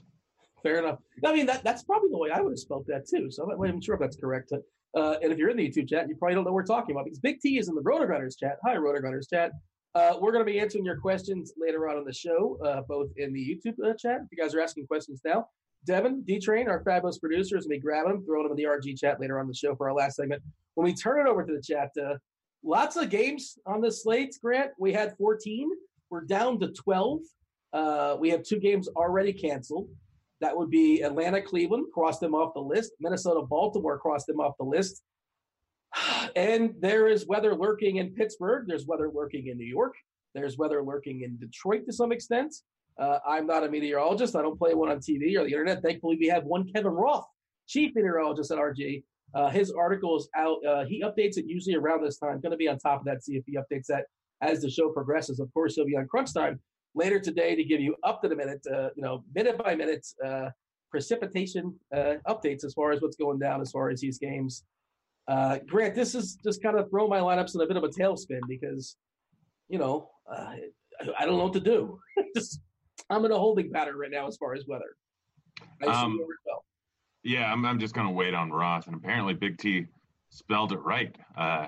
It means contemptible, worthless, covered with excrement. Yeah, well, there you go. That the last definition, you kind of buried the lead. That's the one that seems contemptible is like, okay, that could be anything. But and yeah, he did spell it. They look correct to me, nonetheless. But and they're asking if I'm available for babysitting. Sure, I guess. Like as long as we can have a conversation. I would not trust you around my kids. You're just going to call them dumb for an hour. Well, if the kid's 0, there's nothing you can talk about. But if you're like 7 or 8, I can have a conversation. But like, if I have nothing to say to a 0-year-old. You just talk, basically. All you do is talk. You're not talking to anyone in particular. You're just trying to get noise so that they shut up. It's real simple. You can just quote the entire like line by line Die Hard script. Yeah, and the kid's going to say at the end, that was a fabulous Christmas movie. Yeah, it was. Same with Lethal Weapon. I just want to throw out more like hot takes to tilt the chat and say, that is not a Christmas movie. Just like Eyes Wide Shut is a Christmas movie too, the best Christmas movie of all time. But we don't have time for this nonsense, Grant. Well, yeah, everything is my opinion that I say. I guess that isn't that implied. I don't know. I was just saying I've never seen Eyes Wide Shut. Oh, really? Oh, I think you said my opinion. My bad. I misheard you. You should see it. I think you'd like it. Maybe. I don't trust your takes. So you like Stanley Kubrick? You think he's interesting? Don't know who that is. Oh boy. So you know the Tooth Fairy, but you don't know Stanley Kubrick. Oh man. Never heard of him. For real? You just messing with me. What do you think? I think you're just messing with me. You are very bad at figuring things out. If I was talking to Mangone, I would be like, it's a different story. Like he has no clue for sure. But I think you're aware of some pop culture. Now you don't watch you don't tell the kid about Stanley Kubrick at this point. I'm assuming, right? I immediately show them Full Metal Jacket as soon as they turn 2 months old. Yeah, that's every month after for the rest of their life. That's probably not the best. I mean, look, I'm not the guy that tells somebody how to parent, but that's probably frowned upon. I would imagine in the community. I would not encourage that. It's a nice movie. It's a solid movie. It's a weird movie because it's like two different movies in one. First part's much better than the second half. For what it's worth. Yeah, it's a comedy and then a really depressing action movie. All right, let's dive in. Let's talk this slate again. As of right now, we got 12 games. Let me see. I'm refreshing as far as what Roth has here. He last updated at 1:30 Central Time. That will be 2:30 on the East Coast. So that'll be a couple hours ago. And I imagine he'll give an update here at some point. If he does not update his article, let me go ahead and copy it and paste it and throw it in the RG chat as well, too, if you guys have not taken a peek at it. Of course, we have a couple cancellations, which is nice. But as of right now, Pittsburgh is orange-red, which that does not seem promising. Yellow-orange in New York and yellow-orange in Detroit. So those games seem more likely to play than the Pittsburgh game, which seems like it was a decent shot. That one does not go. That said, we wanted to talk about the Sharpsat app before we dig in here, Grant. You're the maestro there of the Sharpsat app. Of course, that the streaks is still going on. The first payment went out. There's still 2 more payments to go as far as paying off the best streak. The next payment is April 22nd. If you have the longest winning streak on the Sharpsat app, you win yourself $500 FanDuel dollars. And if you have the longest winning streak on May 2nd, you grab 1,000 FanDuel dollars. And tell the people, Grant, what we're talking about as far as the streaks on the Sharpsat app. Well, what you do is you make a bet by swiping left or swiping right on anything. It's the Tinder of sports betting. And once you make a bet, you can lock it in. If you win that bet, that adds 1 to your streak. Until you lose one, then it goes all the way back to 0. Longest streak of continuous made bets wins the money that Dean just said. But be careful because one loss and it's all downhill. There you go. It's like a big old whammy. The chat's probably throwing it out there. When do you show the kid Game of Thrones? That's a good question. The kids actually watched all 7 seasons. We got caught up. What are we going to do? Not have a baby in the room? That's good. That's a fair point for sure. It's definitely, you got to learn eventually, I suppose. As far as the 12-gamer tonight, let's take a picture of this slate here, Grant, because we got Coors Field again. Last night Coors Field didn't actually Coors Field, but it had, a couple quality arms there. Tonight, you can argue the arms are even better, especially on the Colorado side with German Marquez, who's just awesome. I love him. Of course, Philadelphia, a tough opponent. And Coors is a tricky ballpark to pitch in. Of course, German has been great there despite all that.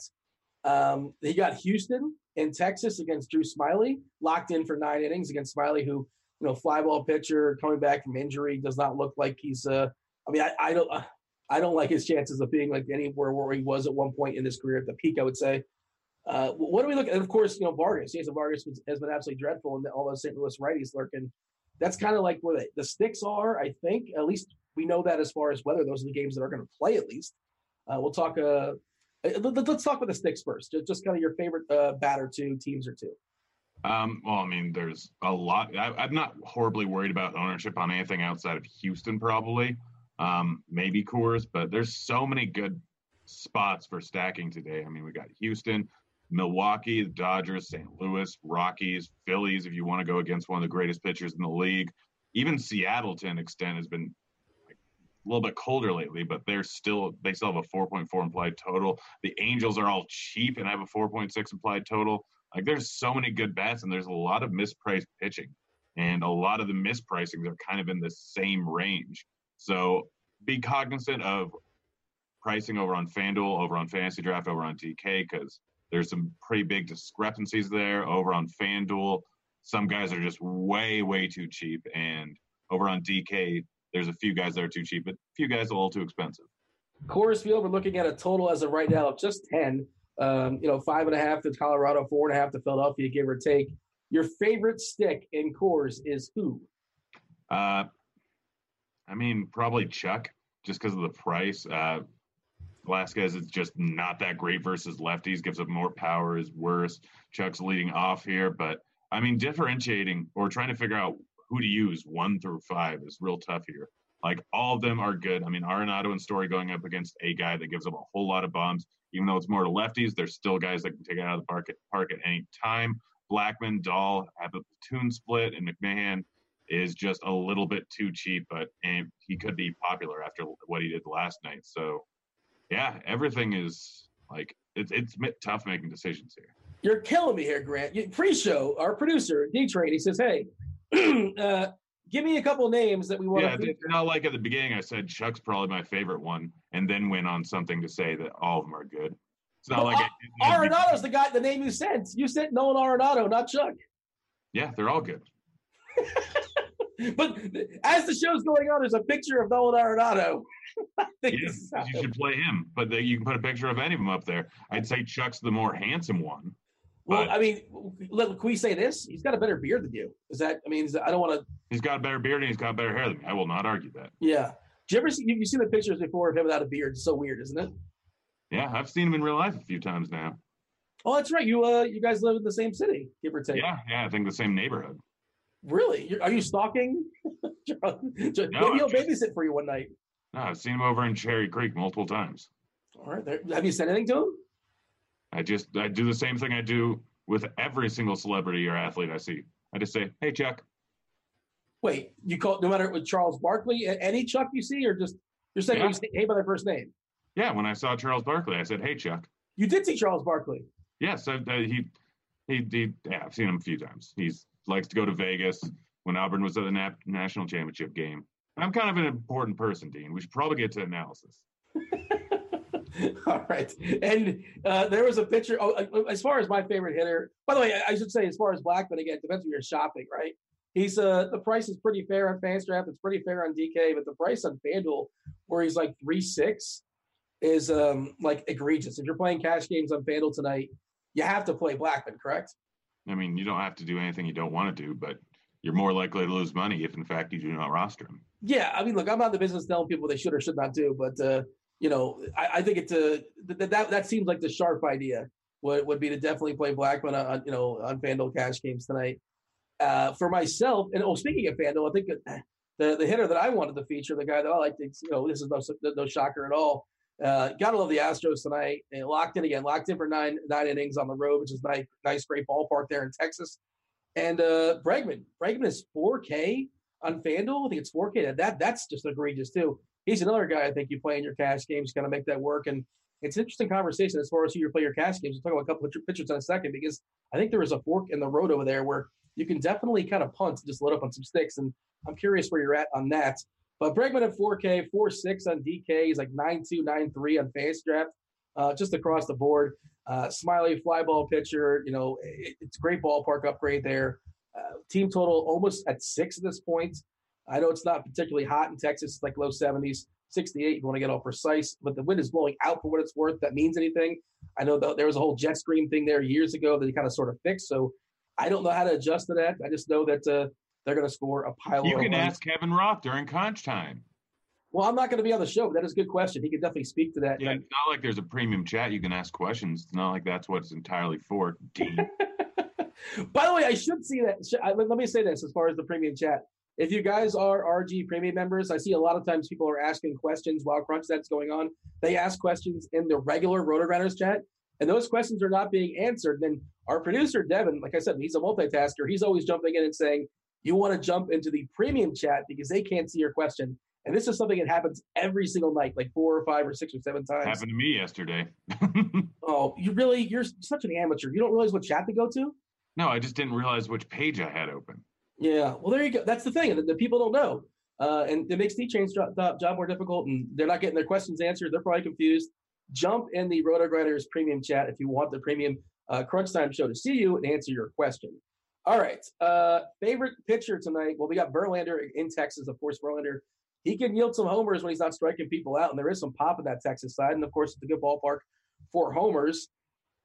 Verlander's – well, we didn't – neither one of us featured Verlander. Well, what's your take as far as Justin? I mean, he's the top arm. He's probably the guy that I'm going to try to get into my cash game lineups. Who knows if it'll actually end up working out that way. But as of right now, he's the top arm on the entire slate, just in terms of raw points and safety here. I think it's him now that Barrios' game got canceled. After him, it's up in the air, though. Like, there's potentially 7 different guys that could be the second highest scoring or the highest scoring pitcher on the slate, all from like 15 to 17K over on Fantasy Draft. Verlander's given up a homer in every one of his starts so far this year. Like I said, he's a fly ball pitcher, and again, but he's not striking you out. He is vulnerable to the homer. Of course, he can rack up a bunch of Ks, and just as long as he keeps them, solo jobs, who really cares? No big deal. He can go 6 or 7 and strike out 9 and give up two homers, which is perfectly fine. Speak to the guys. Speak to the pivots or SB2, of course, on Fantasy Draft, on DK. Where are you looking? Because, there's Bumgarner. The weather's not particularly good, and he's just overpriced because now he's just a name brand. Stripling, not as good as he has looked last year. It's a bad ballpark there. And, of course, Milwaukee's pretty scary, too. And you're not getting a discount of any sort, so I'm probably off Stripling. Aaron Marquez, you're getting him a bit of a discount because, like you said, he's one of the more talented pitchers in all of baseball. I'm not sure if people are on board with that thought just yet, but I'm not going to say you're wrong. He's fairly cheap against Philly. Your thoughts?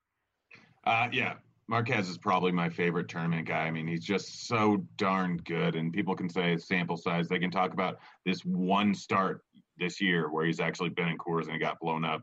Or you can look back to the earlier starts last year and say, oh, yeah, he's not that great. I don't care. Marquez is a very, very good pitcher with 11K upside, regardless if he's at home or on the road here. I'm willing to take the risk and just go with him. But outside of him, there's a whole bunch of guys over on Fantasy Draft that are kind of in the same price range that could all crush here. There's Erod going up against Tampa, a little bit more patient team, so I have less interest in him, but realistically, he's got good enough stuff where he can crush here. There's Rodon going up against Detroit, but there's some weather issues there. There's Caleb Smith with a decent matchup versus Washington, and he's got great K stuff. Stripling, who's shown a little bit of reverse splits so far, and there's a whole lot of lefties being rolled out in Milwaukee there. I could potentially see going with him. I have no interest in Bumgarner, regardless of weather. If you really want to go balls to the wall, assuming weather holds up, Jordan Zimmerman's going up against a super high K rate White Sox team, and the weather's not really that great for power right now. It looks like it's going to be 42 degrees. Granted, the wind's blowing out a little bit, but it's not going to be warm. I think that for Zimmerman's one of the better plays on the slate for GPPs. Yes, I just pulled up the old Play IQ, and I'm firing up Zimmerman. And again, this is assuming that Roth gives the all clear as far as playing Zimmerman, assuming this game doesn't go, or at least gives the you can play him in tournaments, not so much in cash because there is some risk. You're right. This White Sox lineup is just a pile of we got a slew of guys that strike out a ton. Garcia, Moncada is great, but he doesn't hit the ball 1/3 of the time. 32.5% K rate. Cordell, small sample size, but he isn't striking out a ton as well. McCann, Jimenez as well. Another guy, small sample size, but he isn't striking out a lot. And also not a very patient team either. 6.2% walk rate collectively, 25.7 K rate collectively. If you take the 2018-2019 stats versus right-handers. Of course, Zimmerman's a subpar K guy, 19.7%, but he might get an extra 1 or 2. And, if you just want to open things up as far as the bats, how much of a discount are we getting as far as Zimmerman? Because he's not really somebody I considered. How cheap is he? So he's 12.7 over on Fantasy Draft. Over on DK, he is scrolling. 6.5 over on FanDuel. He's not really worth it because you have Sanchez in the same range. You have Marquez a little bit more expensive. There's Caleb Smith at like 600-700 more expensive. So Zimmerman's not entirely worth it on fantasy or on FanDuel, but other sites I think it's worth something. DB's giving me crap in the chat. Come on, boss. You know I love the White Sox, but this lineup they have is just not that good. They have 3-4 hitters that can actually do something, but Garcia's absolute trash. McCann's not very good. He's only good at matching lefties, according to Cardi. Cardell is not very good. Sanchez isn't very good. And Engel is absolutely horrible. Engel's terrible. Like, Zimmerman could give up, realistically, a bomb to Moncada, Abreu, Alonso, and Jimenez and still pay off his price with how much K upside there is. And there was a certain point last year where Zimmerman was absolutely just striking out everyone. I think he had an 11K game a few days after the 4th of July last year.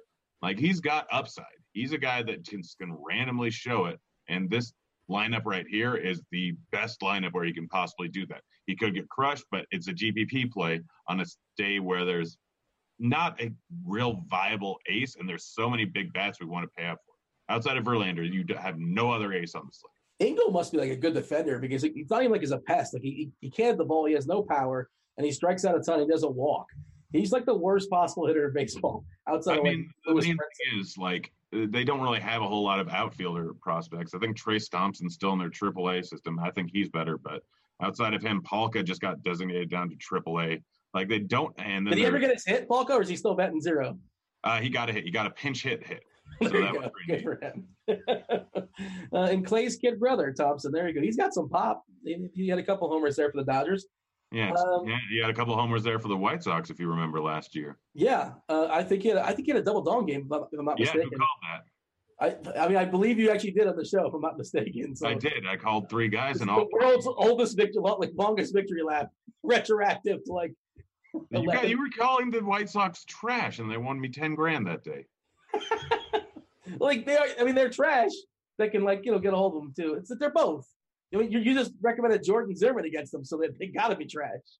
I mean, things aren't just a linear concept of points. White Sox can get points, and Detroit can get and Zimmerman can get a bunch of points. They're not mutually exclusive, and that Detroit bullpen's trash. So let's have a conversation as far as SB2. I think 2 of the more popular spots is going to be Caleb Smith and Anibal Sanchez. They're both in Miami, great ballpark to pitch in. Obviously, no weather concerns. It's cavernous. Of course, the Marlins are completely putrid as far as a hitting team.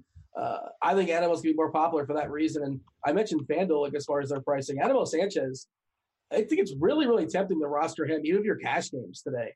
He's the absolute number 2 pitcher for cash games. Well, I'm talking about FanDuel, where you're only going to roster 1, and he's like 6'8" over there. I'm using him quite. I don't know. I'm not playing cash over on FanDuel today. I don't know if I'm playing cash at all today. I honestly don't really like the slate. Too many bats I want to fit in where I may be forced to not play Verlander. But Sanchez over on FanDuel, I don't hate it because you want to get guys like Bregman, guys like Blackman. You want to get the Coors bats, the Astros bats, and they're in some of the Cardinals bats. There's so many good cash game bats. It's ridiculous. And pitching this year has not been nearly as consistent as it once was. You're not really worried about getting blown up if you're Anibal Sanchez going up against this Marlins team. You're not really worried about getting blown up as much as any other pitcher because Verlander has had 2 mediocre starts this year. Most aces have had trouble at certain times here, especially now it's more about the matchup and the ballpark than it is the actual pitcher. It's slowly starting to go towards that because of the balls and how well these guys have been hitting. You still care about the pitcher an extreme amount, but it's not nearly as much as it used to be where it's like, all right, Scherzer's on the board, lock him in. Yeah, I hate to do the broad brush thing, but that's generally been true so far. And Verlander getting blown up one game has nothing to do with what Scherzer's going to do in another game. There's no correlation, but there is speculation out there that the ball is juiced and the stats are suggesting that, there's more homers, going down this year, small sample, yada, yada, yada. But, my general thought process was, just lock in, the quote unquote guaranteed pitcher points for cash games and kind of figure it out from there. But Maybe I'm thinking like changing that. Just the way things are going down right now. Like, I don't want to overreact, prisoner of the moment, that kind of thing. But it's been happening a lot. Just kind of seeing what's. I think Annabelle is a really interesting play on FanDuel, and they're asking in chat, can you play Annabelle and Caleb Smith, in cash games on DK on fantasy draft? And I think that's a route you can go. I think you can do that because again, Verlander, sure, he could put up a 35, and that really could sting. But he also give a couple homers, and I don't know. It's a tough call. It depends on what you value, I suppose. What's your thought on that? I mean, the Rangers have pretty much the same implied total as both the Nationals and the Marlins. So Vegas seems to think that these guys are going to give up roughly the same amount of runs, same amount of hits, and realistically, like the thing with Verlander, much higher K rate goes later on into games. So he does have enough of an edge where I think it's still worth it to go Verlander. But if you can get a lot better bats, then I think it might be worth it. Honestly, today wouldn't be a horrible day to set one Verlander lineup and then switch them over to Annabelle or Caleb Smith and then throw in a few bats and roll out 2 cash game lineups. Yeah, I do that all the time. I'm all about team hedge. I usually have like a 3v3, like same general core, but like a 3v3 or 4v4, something like that, or even like a 2v2, depending on how I feel about things as far as the slate. Anything else that's worth talking about as far as pitchers? We kind of mentioned Rodon in passing. There is some weather kind of lurking there. I think I prefer Sanchez and Smith over Rodon. So even if it's clean and clear, I'm probably not going there. That's sort of my thought process. And if I play enough lineups in tournaments, sure, I guess I can get there. But I'm only playing so many. I most likely won't have them. That's kind of where I'm at. I'd rather roster German Marquez personally. Yeah, he's one of the best GPP plays on the board. And I honestly, his price tag, I'm thinking about him in cash, but I think I'll go with Caleb Smith and Anibal Sanchez as my SP2 instead. But yeah, he's just got such massive upside. He's such a good pitcher that I know he's a 3-pitch guy and he has a curveball, and that doesn't really play that well over in Coors. But just look at the numbers last year in Coors in the second half of the season when he was playing at such a high level. And again, just don't pay attention to the one start in Coors that happened this year. It can happen to literally anyone at any given time in any situation. So it happened. Take it into account very slightly, knowing that he only struck out 2 guys in 5 innings, and he faced more batters than he should in those 5 innings, so his K rate was even lower. That's not going to happen again. We're going to do the screen share in a bit, and there's one more guy I want to talk about, but maybe it's better in the context of the screen share. You can kind of sort of see the colors on the Plate IQ, where the greens pop and where the reds pop, and I think it's a really interesting tournament play. But we'll hold off on that just a little bit later in the show. Unless you have anything else to say as far as pitchers, let's go around the horn as far as our favorite plays, position by position. Yeah, we can do that. Catcher, what do you have for me? Just let me pull up handy dandy Lineup HQ, guys. If you haven't checked out Lineup HQ, then you should do that. And I opened up the wrong thing. You tell me which catcher you like. Well, tell me how Lineup HQ helps you with this, because maybe the people they don't know how to. I pulled it up. I've showed it to several people, and it's mostly free. There's stuff in there that's not free as far as umpire data, as far as the Plate IQ rankings, which I imagine that's something you might be pulling up as well. You can just jump to the actual position. Maybe we'll show that in the screen share. We'll give the people a taste. Of course, there's a lot of stuff going down as far as our premium. We'll let them know how to kind of figure that out. But I assume that's what you're doing. You're putting it on catcher, and you're firing up the old Plate IQ, and you're figuring it out from there. Yeah, you throw a catcher, and like one thing I always do is I want to make sure I'm not missing something. So I always check out ownership, and it looks like Molina, because of his price going against Vargas, is going to be the highest owned catcher. That makes sense. You can see the dots. He got written up as a cash game play. So Molina is probably the top catcher. I don't mind going with Walters, lefty versus Velasquez, and Velasquez is not very good versus lefty. Granted, he is batting 8th in the order. If you want, you can go with Grandal, but he's a little bit expensive there. Real Muto, tough matchup. Good hitter, good spot, but too much to pay for. It's not worth it, sacrificing that much money for him. And then Cervelli just has bare bones, no cost pricing, 2.8K. It's absolutely ridiculous. So any of those guys are fine. Other than that, I'm just rounding out my stack with catchers. But you go Cervelli, you go Yadier for your cash games. Just click refresh as far as Roth's weather, and he has updated it since 5 o'clock.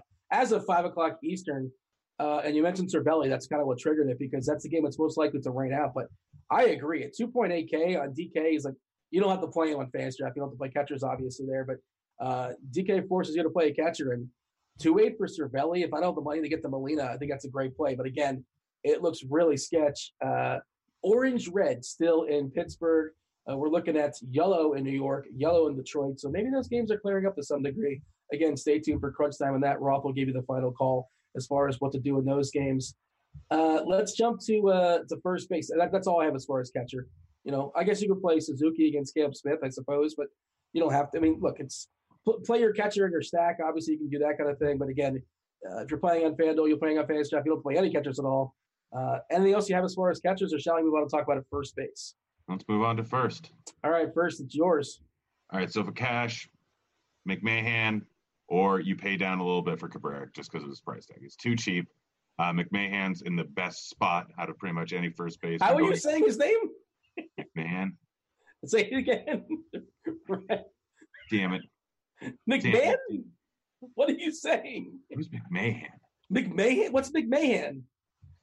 Friend from high school. Is that like a nickname you had for somebody named McMahon? No, that was John. The last name is McMahon. So I get confused. I'm sorry, Dean. I have friends. He is the clear option for cash if you're not going all the way down to Cabrera, which is what you pretty much have to do in order to fit in Verlander. For tournaments, I'm a huge fan of Vogelbach or Bruce. Both of them are very good hitters. They're going against Pena, who struggles drastically versus lefties. So they're the clear top GPP plays outside of maybe Reese being the best hitter of all time in a tough matchup, but in a very good ballpark. Marquez could end up giving up a few bombs, or the bullpen can end up giving up a few bombs, and Hoskins is the most likely scenario there. And yes, I could go for a McMuffin. The chat is now giving every single Mick name possible. I'm sorry, did you mention Goldie or no? Goldie's obviously on the board, but I for tournament, I don't think I'm using him for cash. And for tournaments, I'd rather go with Vogelbach at 1/5 the ownership. Yeah, is Vogelbach in the lineup? We don't have it just yet, not confirmed, but I presume he'll be in there. Yeah, he's pretty much got to be. Like, maybe he isn't, but dude mashes and he's got the platoon split. I don't like the prices Someone here. finally said McLovin. I was waiting for that. Yeah, that was where the sharp money was on McLovin for sure. But speaking of sharp money, sharp side, we're supposed to give like the sharp side lock of the day. You want mine? Here's that you can wager the first 5 innings. Give me the Dodgers the first 5 innings over Milwaukee. Chacin is so vulnerable to lefties. You don't have to worry about Josh Hader just yet, who still has only pitched like 13 pitches in the last 6 days or so. So he's definitely lurking. And Bellinger, Max Muncy, all these lefties against Chacin. Chacin's absolutely dreadful against left-handers, fine against righties. His splits are pretty dramatic, but we're looking at Peterson, Seager, Bellinger, Muncy, Verdugo. There's a lot of lefties on that Dodgers side. I think the Dodgers get out to an early lead as far as this game. How about that one? Did you ever wager that when you see that in the sportsbook? Because I never really look at that too often, but I don't know. I like the Dodgers in the first 5 innings. Yeah, I've never wagered in a sportsbook. I'm a real basic person that just goes with money lines and over-unders in baseball. Just real simple stuff. All right, fair enough. And did you have a lock of the day today, or you think it's going to come up organically throughout the show, or what do you have? The Rays. The Rays? Yeah, I think that Erod gets a little bit blown up. All right. By the way, I think we're finally going to see Chirinos, right? Like by process of elimination. No, don't say his name. Don't say his name. I had like 80% of him yesterday. Luckily, I didn't go with him in cash because I'm not an insane person. But sure. Yeah. Gosh. As soon as like beats start warming up, I'm going out. I don't care. I'm done watching baseball the rest of the night. Yeah, I mean, typically it's not worth the risk, but on yesterday's slate it was only 5 games. There was like so few pitching options. You had the roster 2 dudes, and if you just the tricky part with me as far as Chirinos is like they raise these guys' prices too high that even if they get in the game, it's still like not like an auto like good play. I don't know. But I get why you played them. Like over on FanDuel, it's not really worth it, but DK fantasy draft, you're more likely to get the win if they come to the game because first 2 innings are basically a shutout every single time there with Stanek. And after that, like he's in for the 5th and probably 6th and maybe 7th inning. By the way, thank you, Chat. It's Yarbrough we're thinking of. You played Yarbrough, not Chirinos. I get those guys confused too. Whoever I did, every Tampa Bay pitcher, long relief man, is dead to me. Yarbrough, Chirinos, and Beeks, they're all dead to you? Yeah. Keystone position, second base. You know who's second base eligible in DK is also that McMahon. You can play him at first, or you can play him at second. I think it's McLovin. It's pronounced McLovin. Is he going to be super popular because of the double dongs yesterday? Like, are people just going to chase that? Like, obviously, the price is he's still a guy batting fifth in Coors that's too cheap and has a platoon split versus a guy that gives up a whole lot of bombs. So, yeah, he's going to be popular. Yeah, but I guess my question is, like, you can fade anybody in baseball. And, of course, it's a 12-game slate as of now. Might get whittled down to an 11-game slate.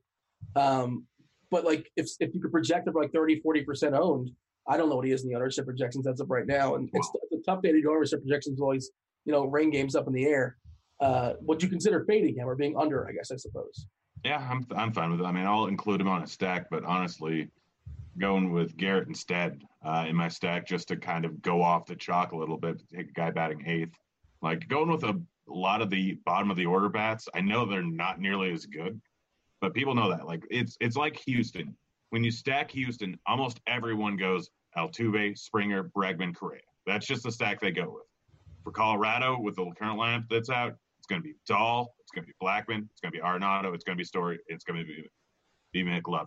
All of them are going to be pretty much 80% of the stacks are going to have most of those guys, if not all.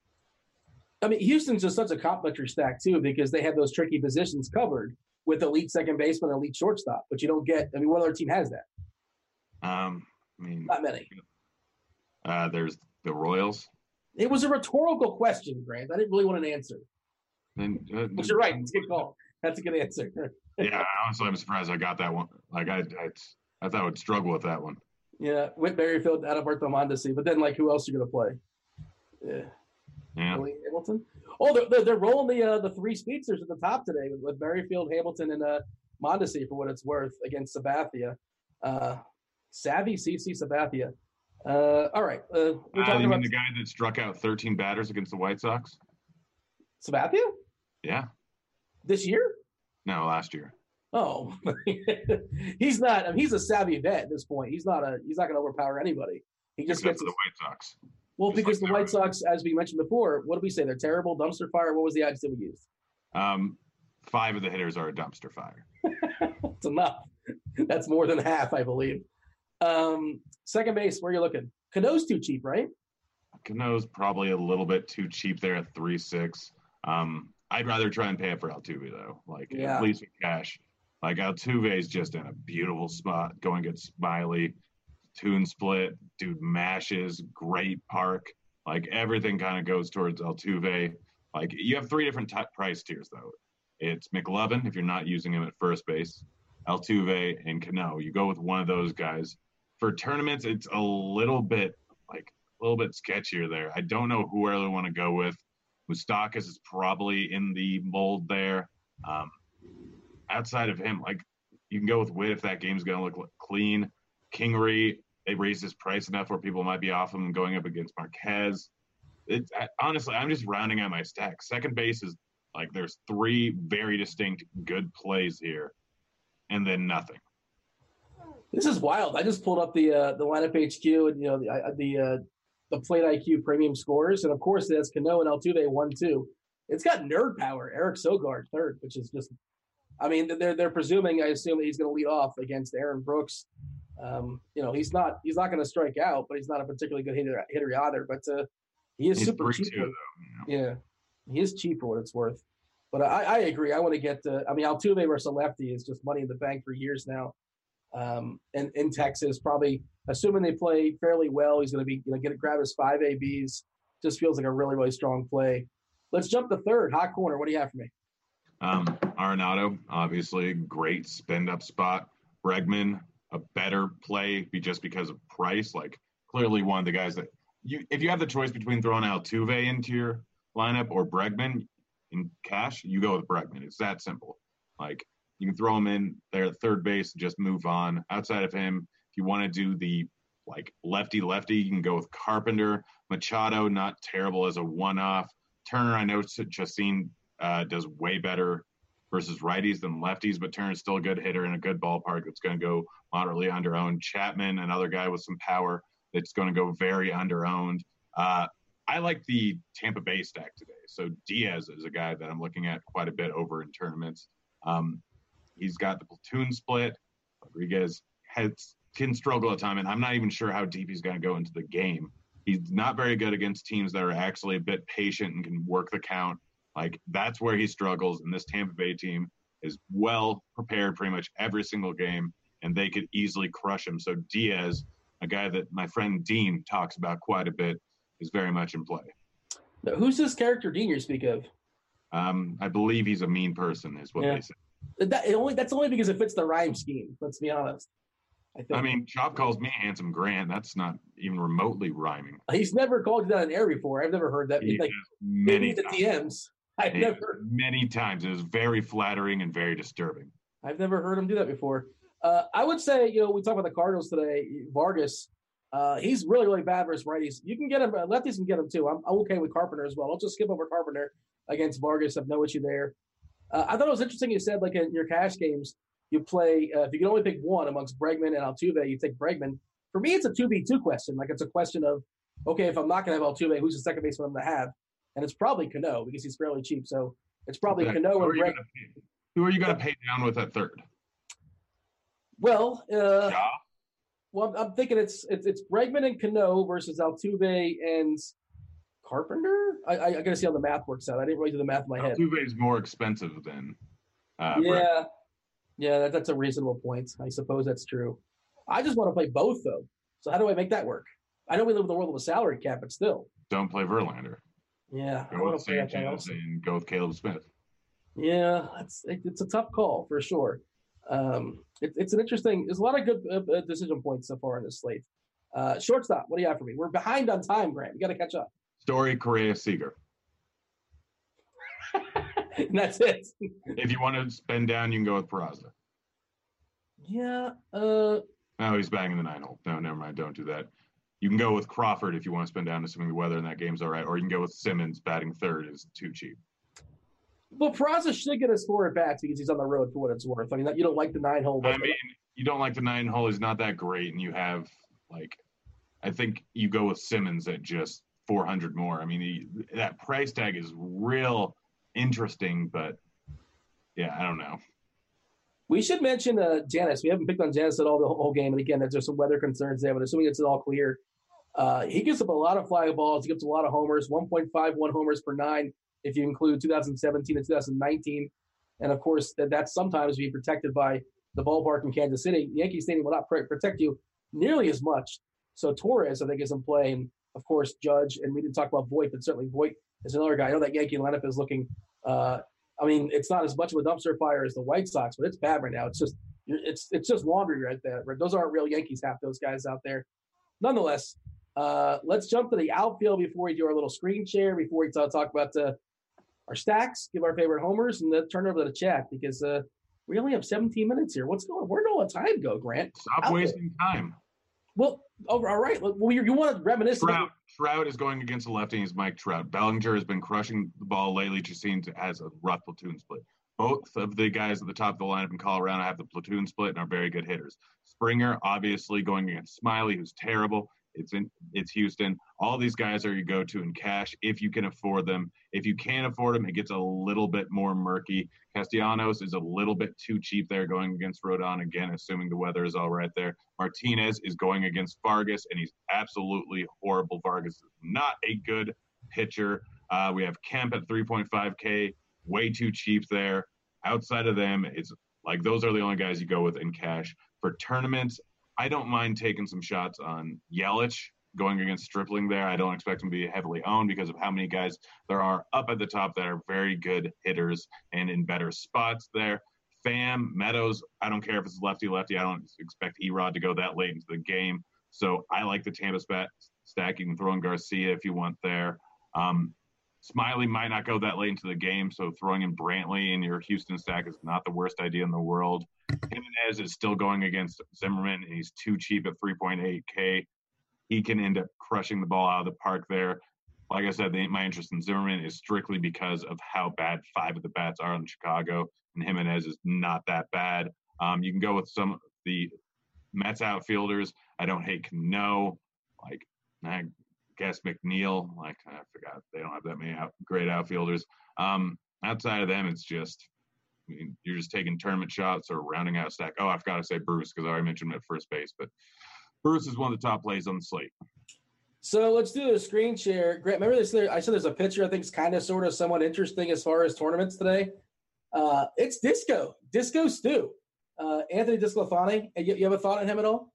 I don't want to play him. I'd rather go with Zimmerman because I'm a crazy person. The thing with Disco is that, he's got dramatic splits throughout his career, pretty good against righties, tricky against lefties, and the San Diego lineup is all right-handed with the exception of Hosmer. I don't think they line up just yet officially. Let me see. Why wouldn't you go with Stram?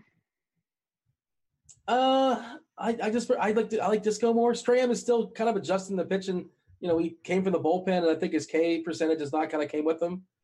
I don't know. And also, it's how much fun is it to say Disco Stu? That's got to be worth something, right? I mean, I guess. Well, it's the combination of the San Diego lineup being all right-handed. Disco Does here. Saying Disco Stu titillate you?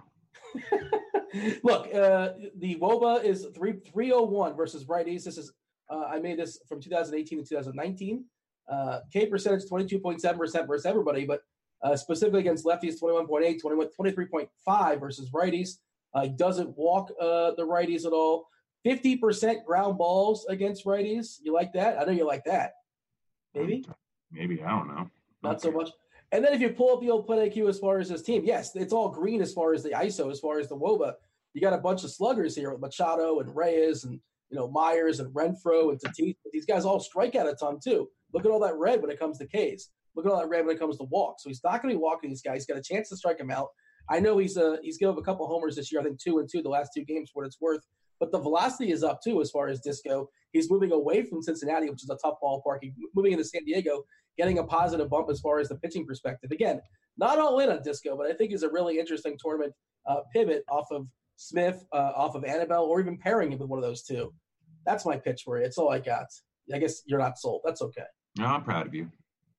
And, at least you get to say Disco Stu. And it's good. It's good from a gift perspective. I said I'm proud. I feel like that was not heartfelt and that was kind of forced, but that's okay.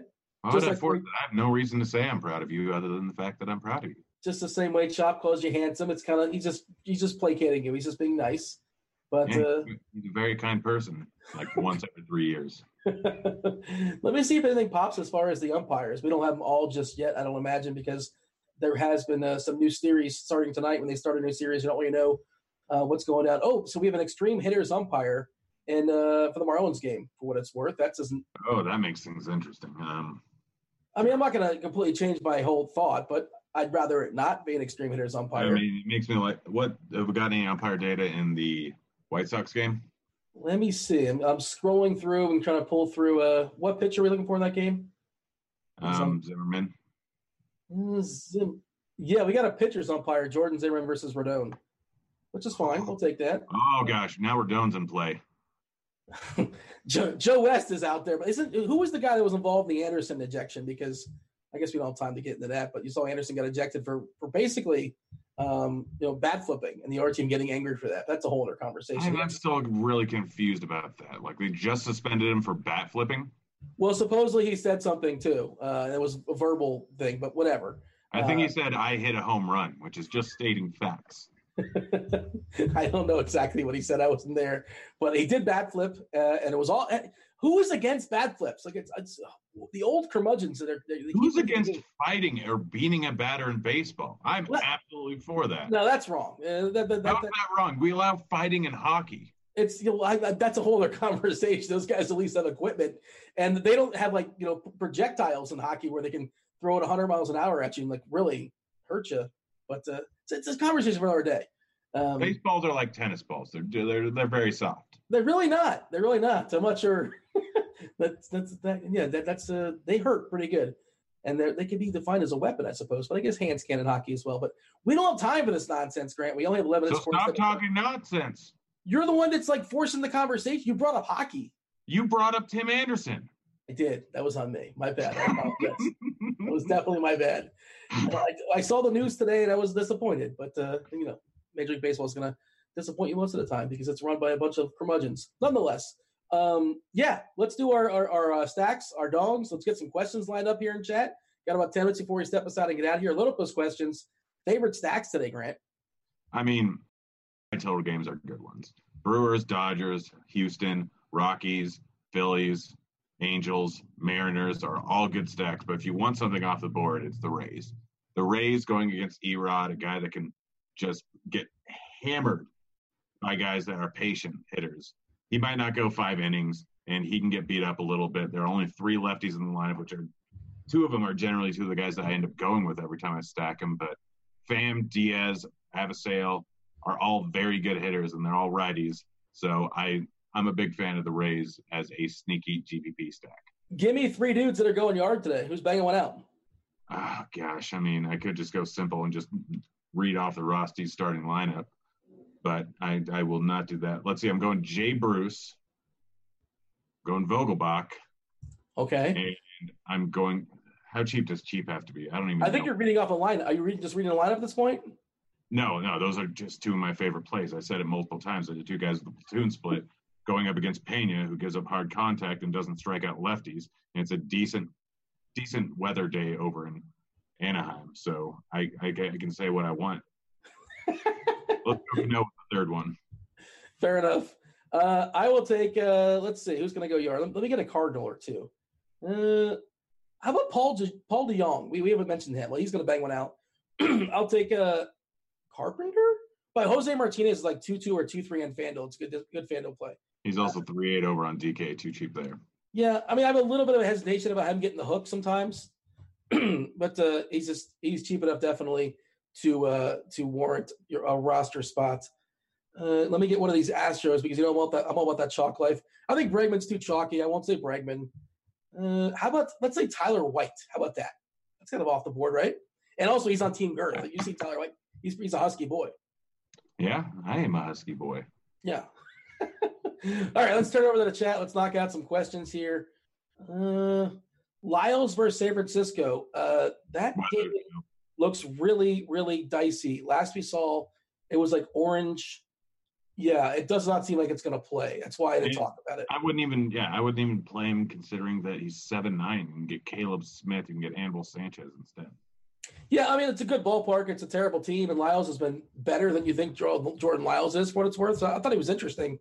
But I don't think that game plays. Again, stay tuned for Crunch Time. Roth will give you the final call on that. We might even see that game being called before 7:00.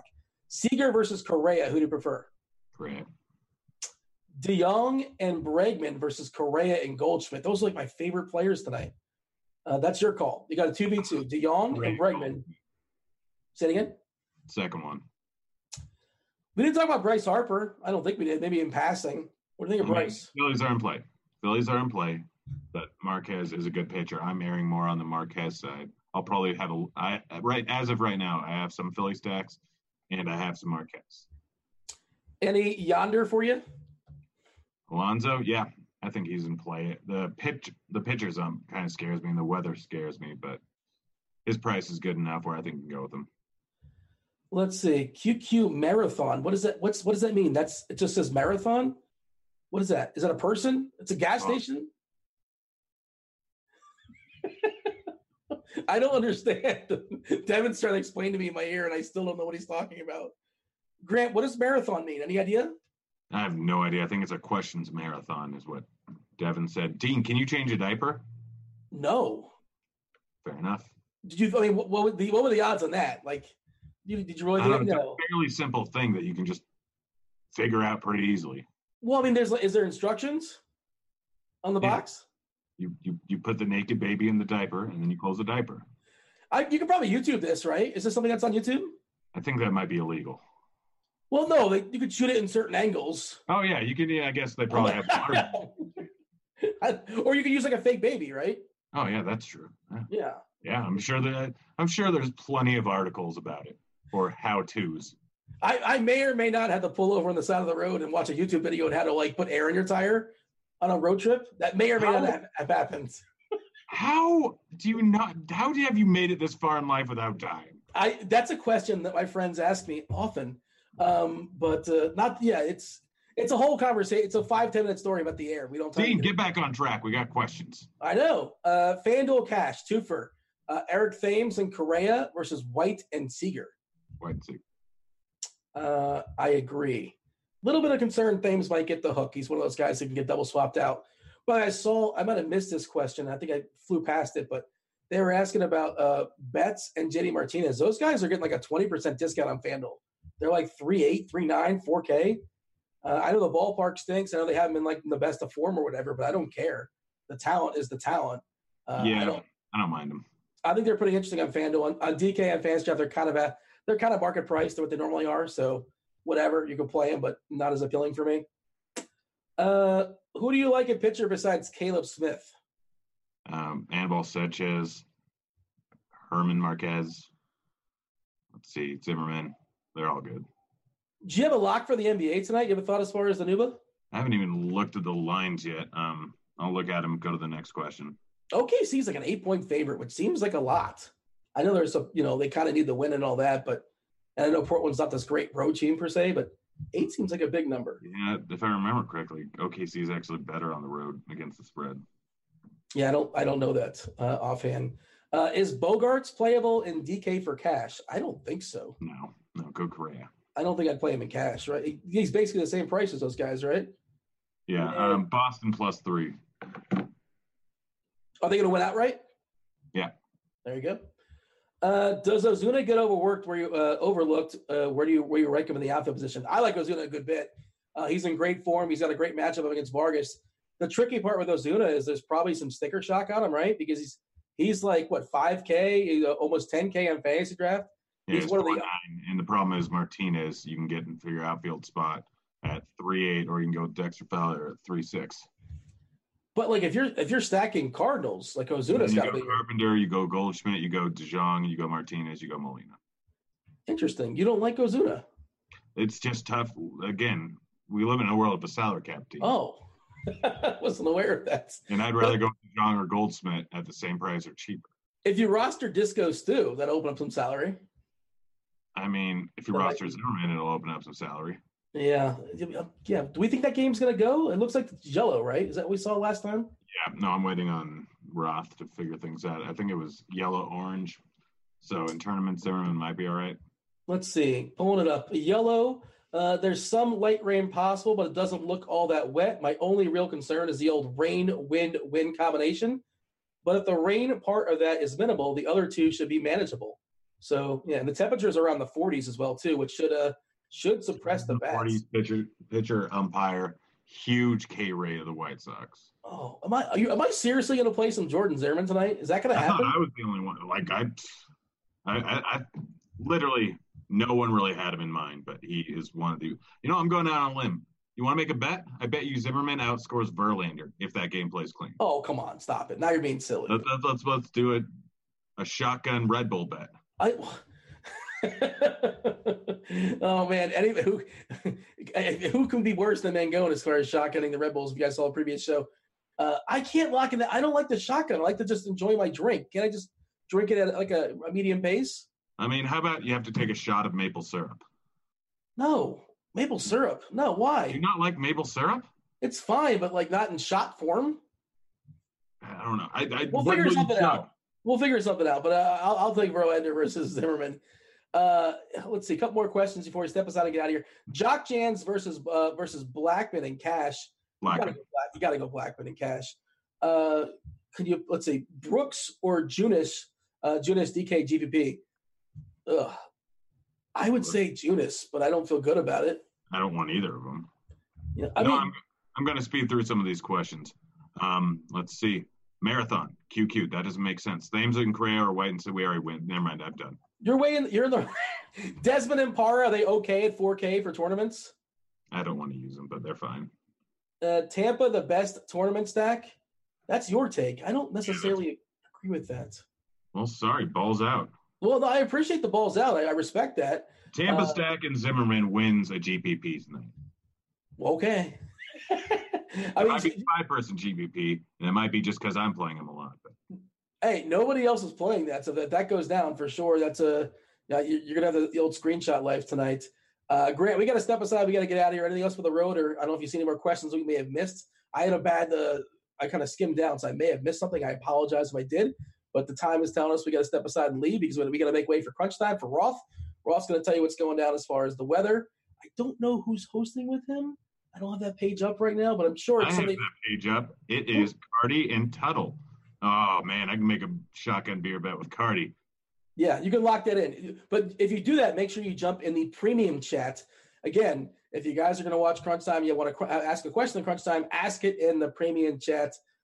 Grant, anything else for the road, or you good to go? Balls out on Zimmerman. Can't top that. He's Grant. I'm Dean. Enjoy your baseball. Enjoy your weekend. We're out of here. Holler! See you, kids.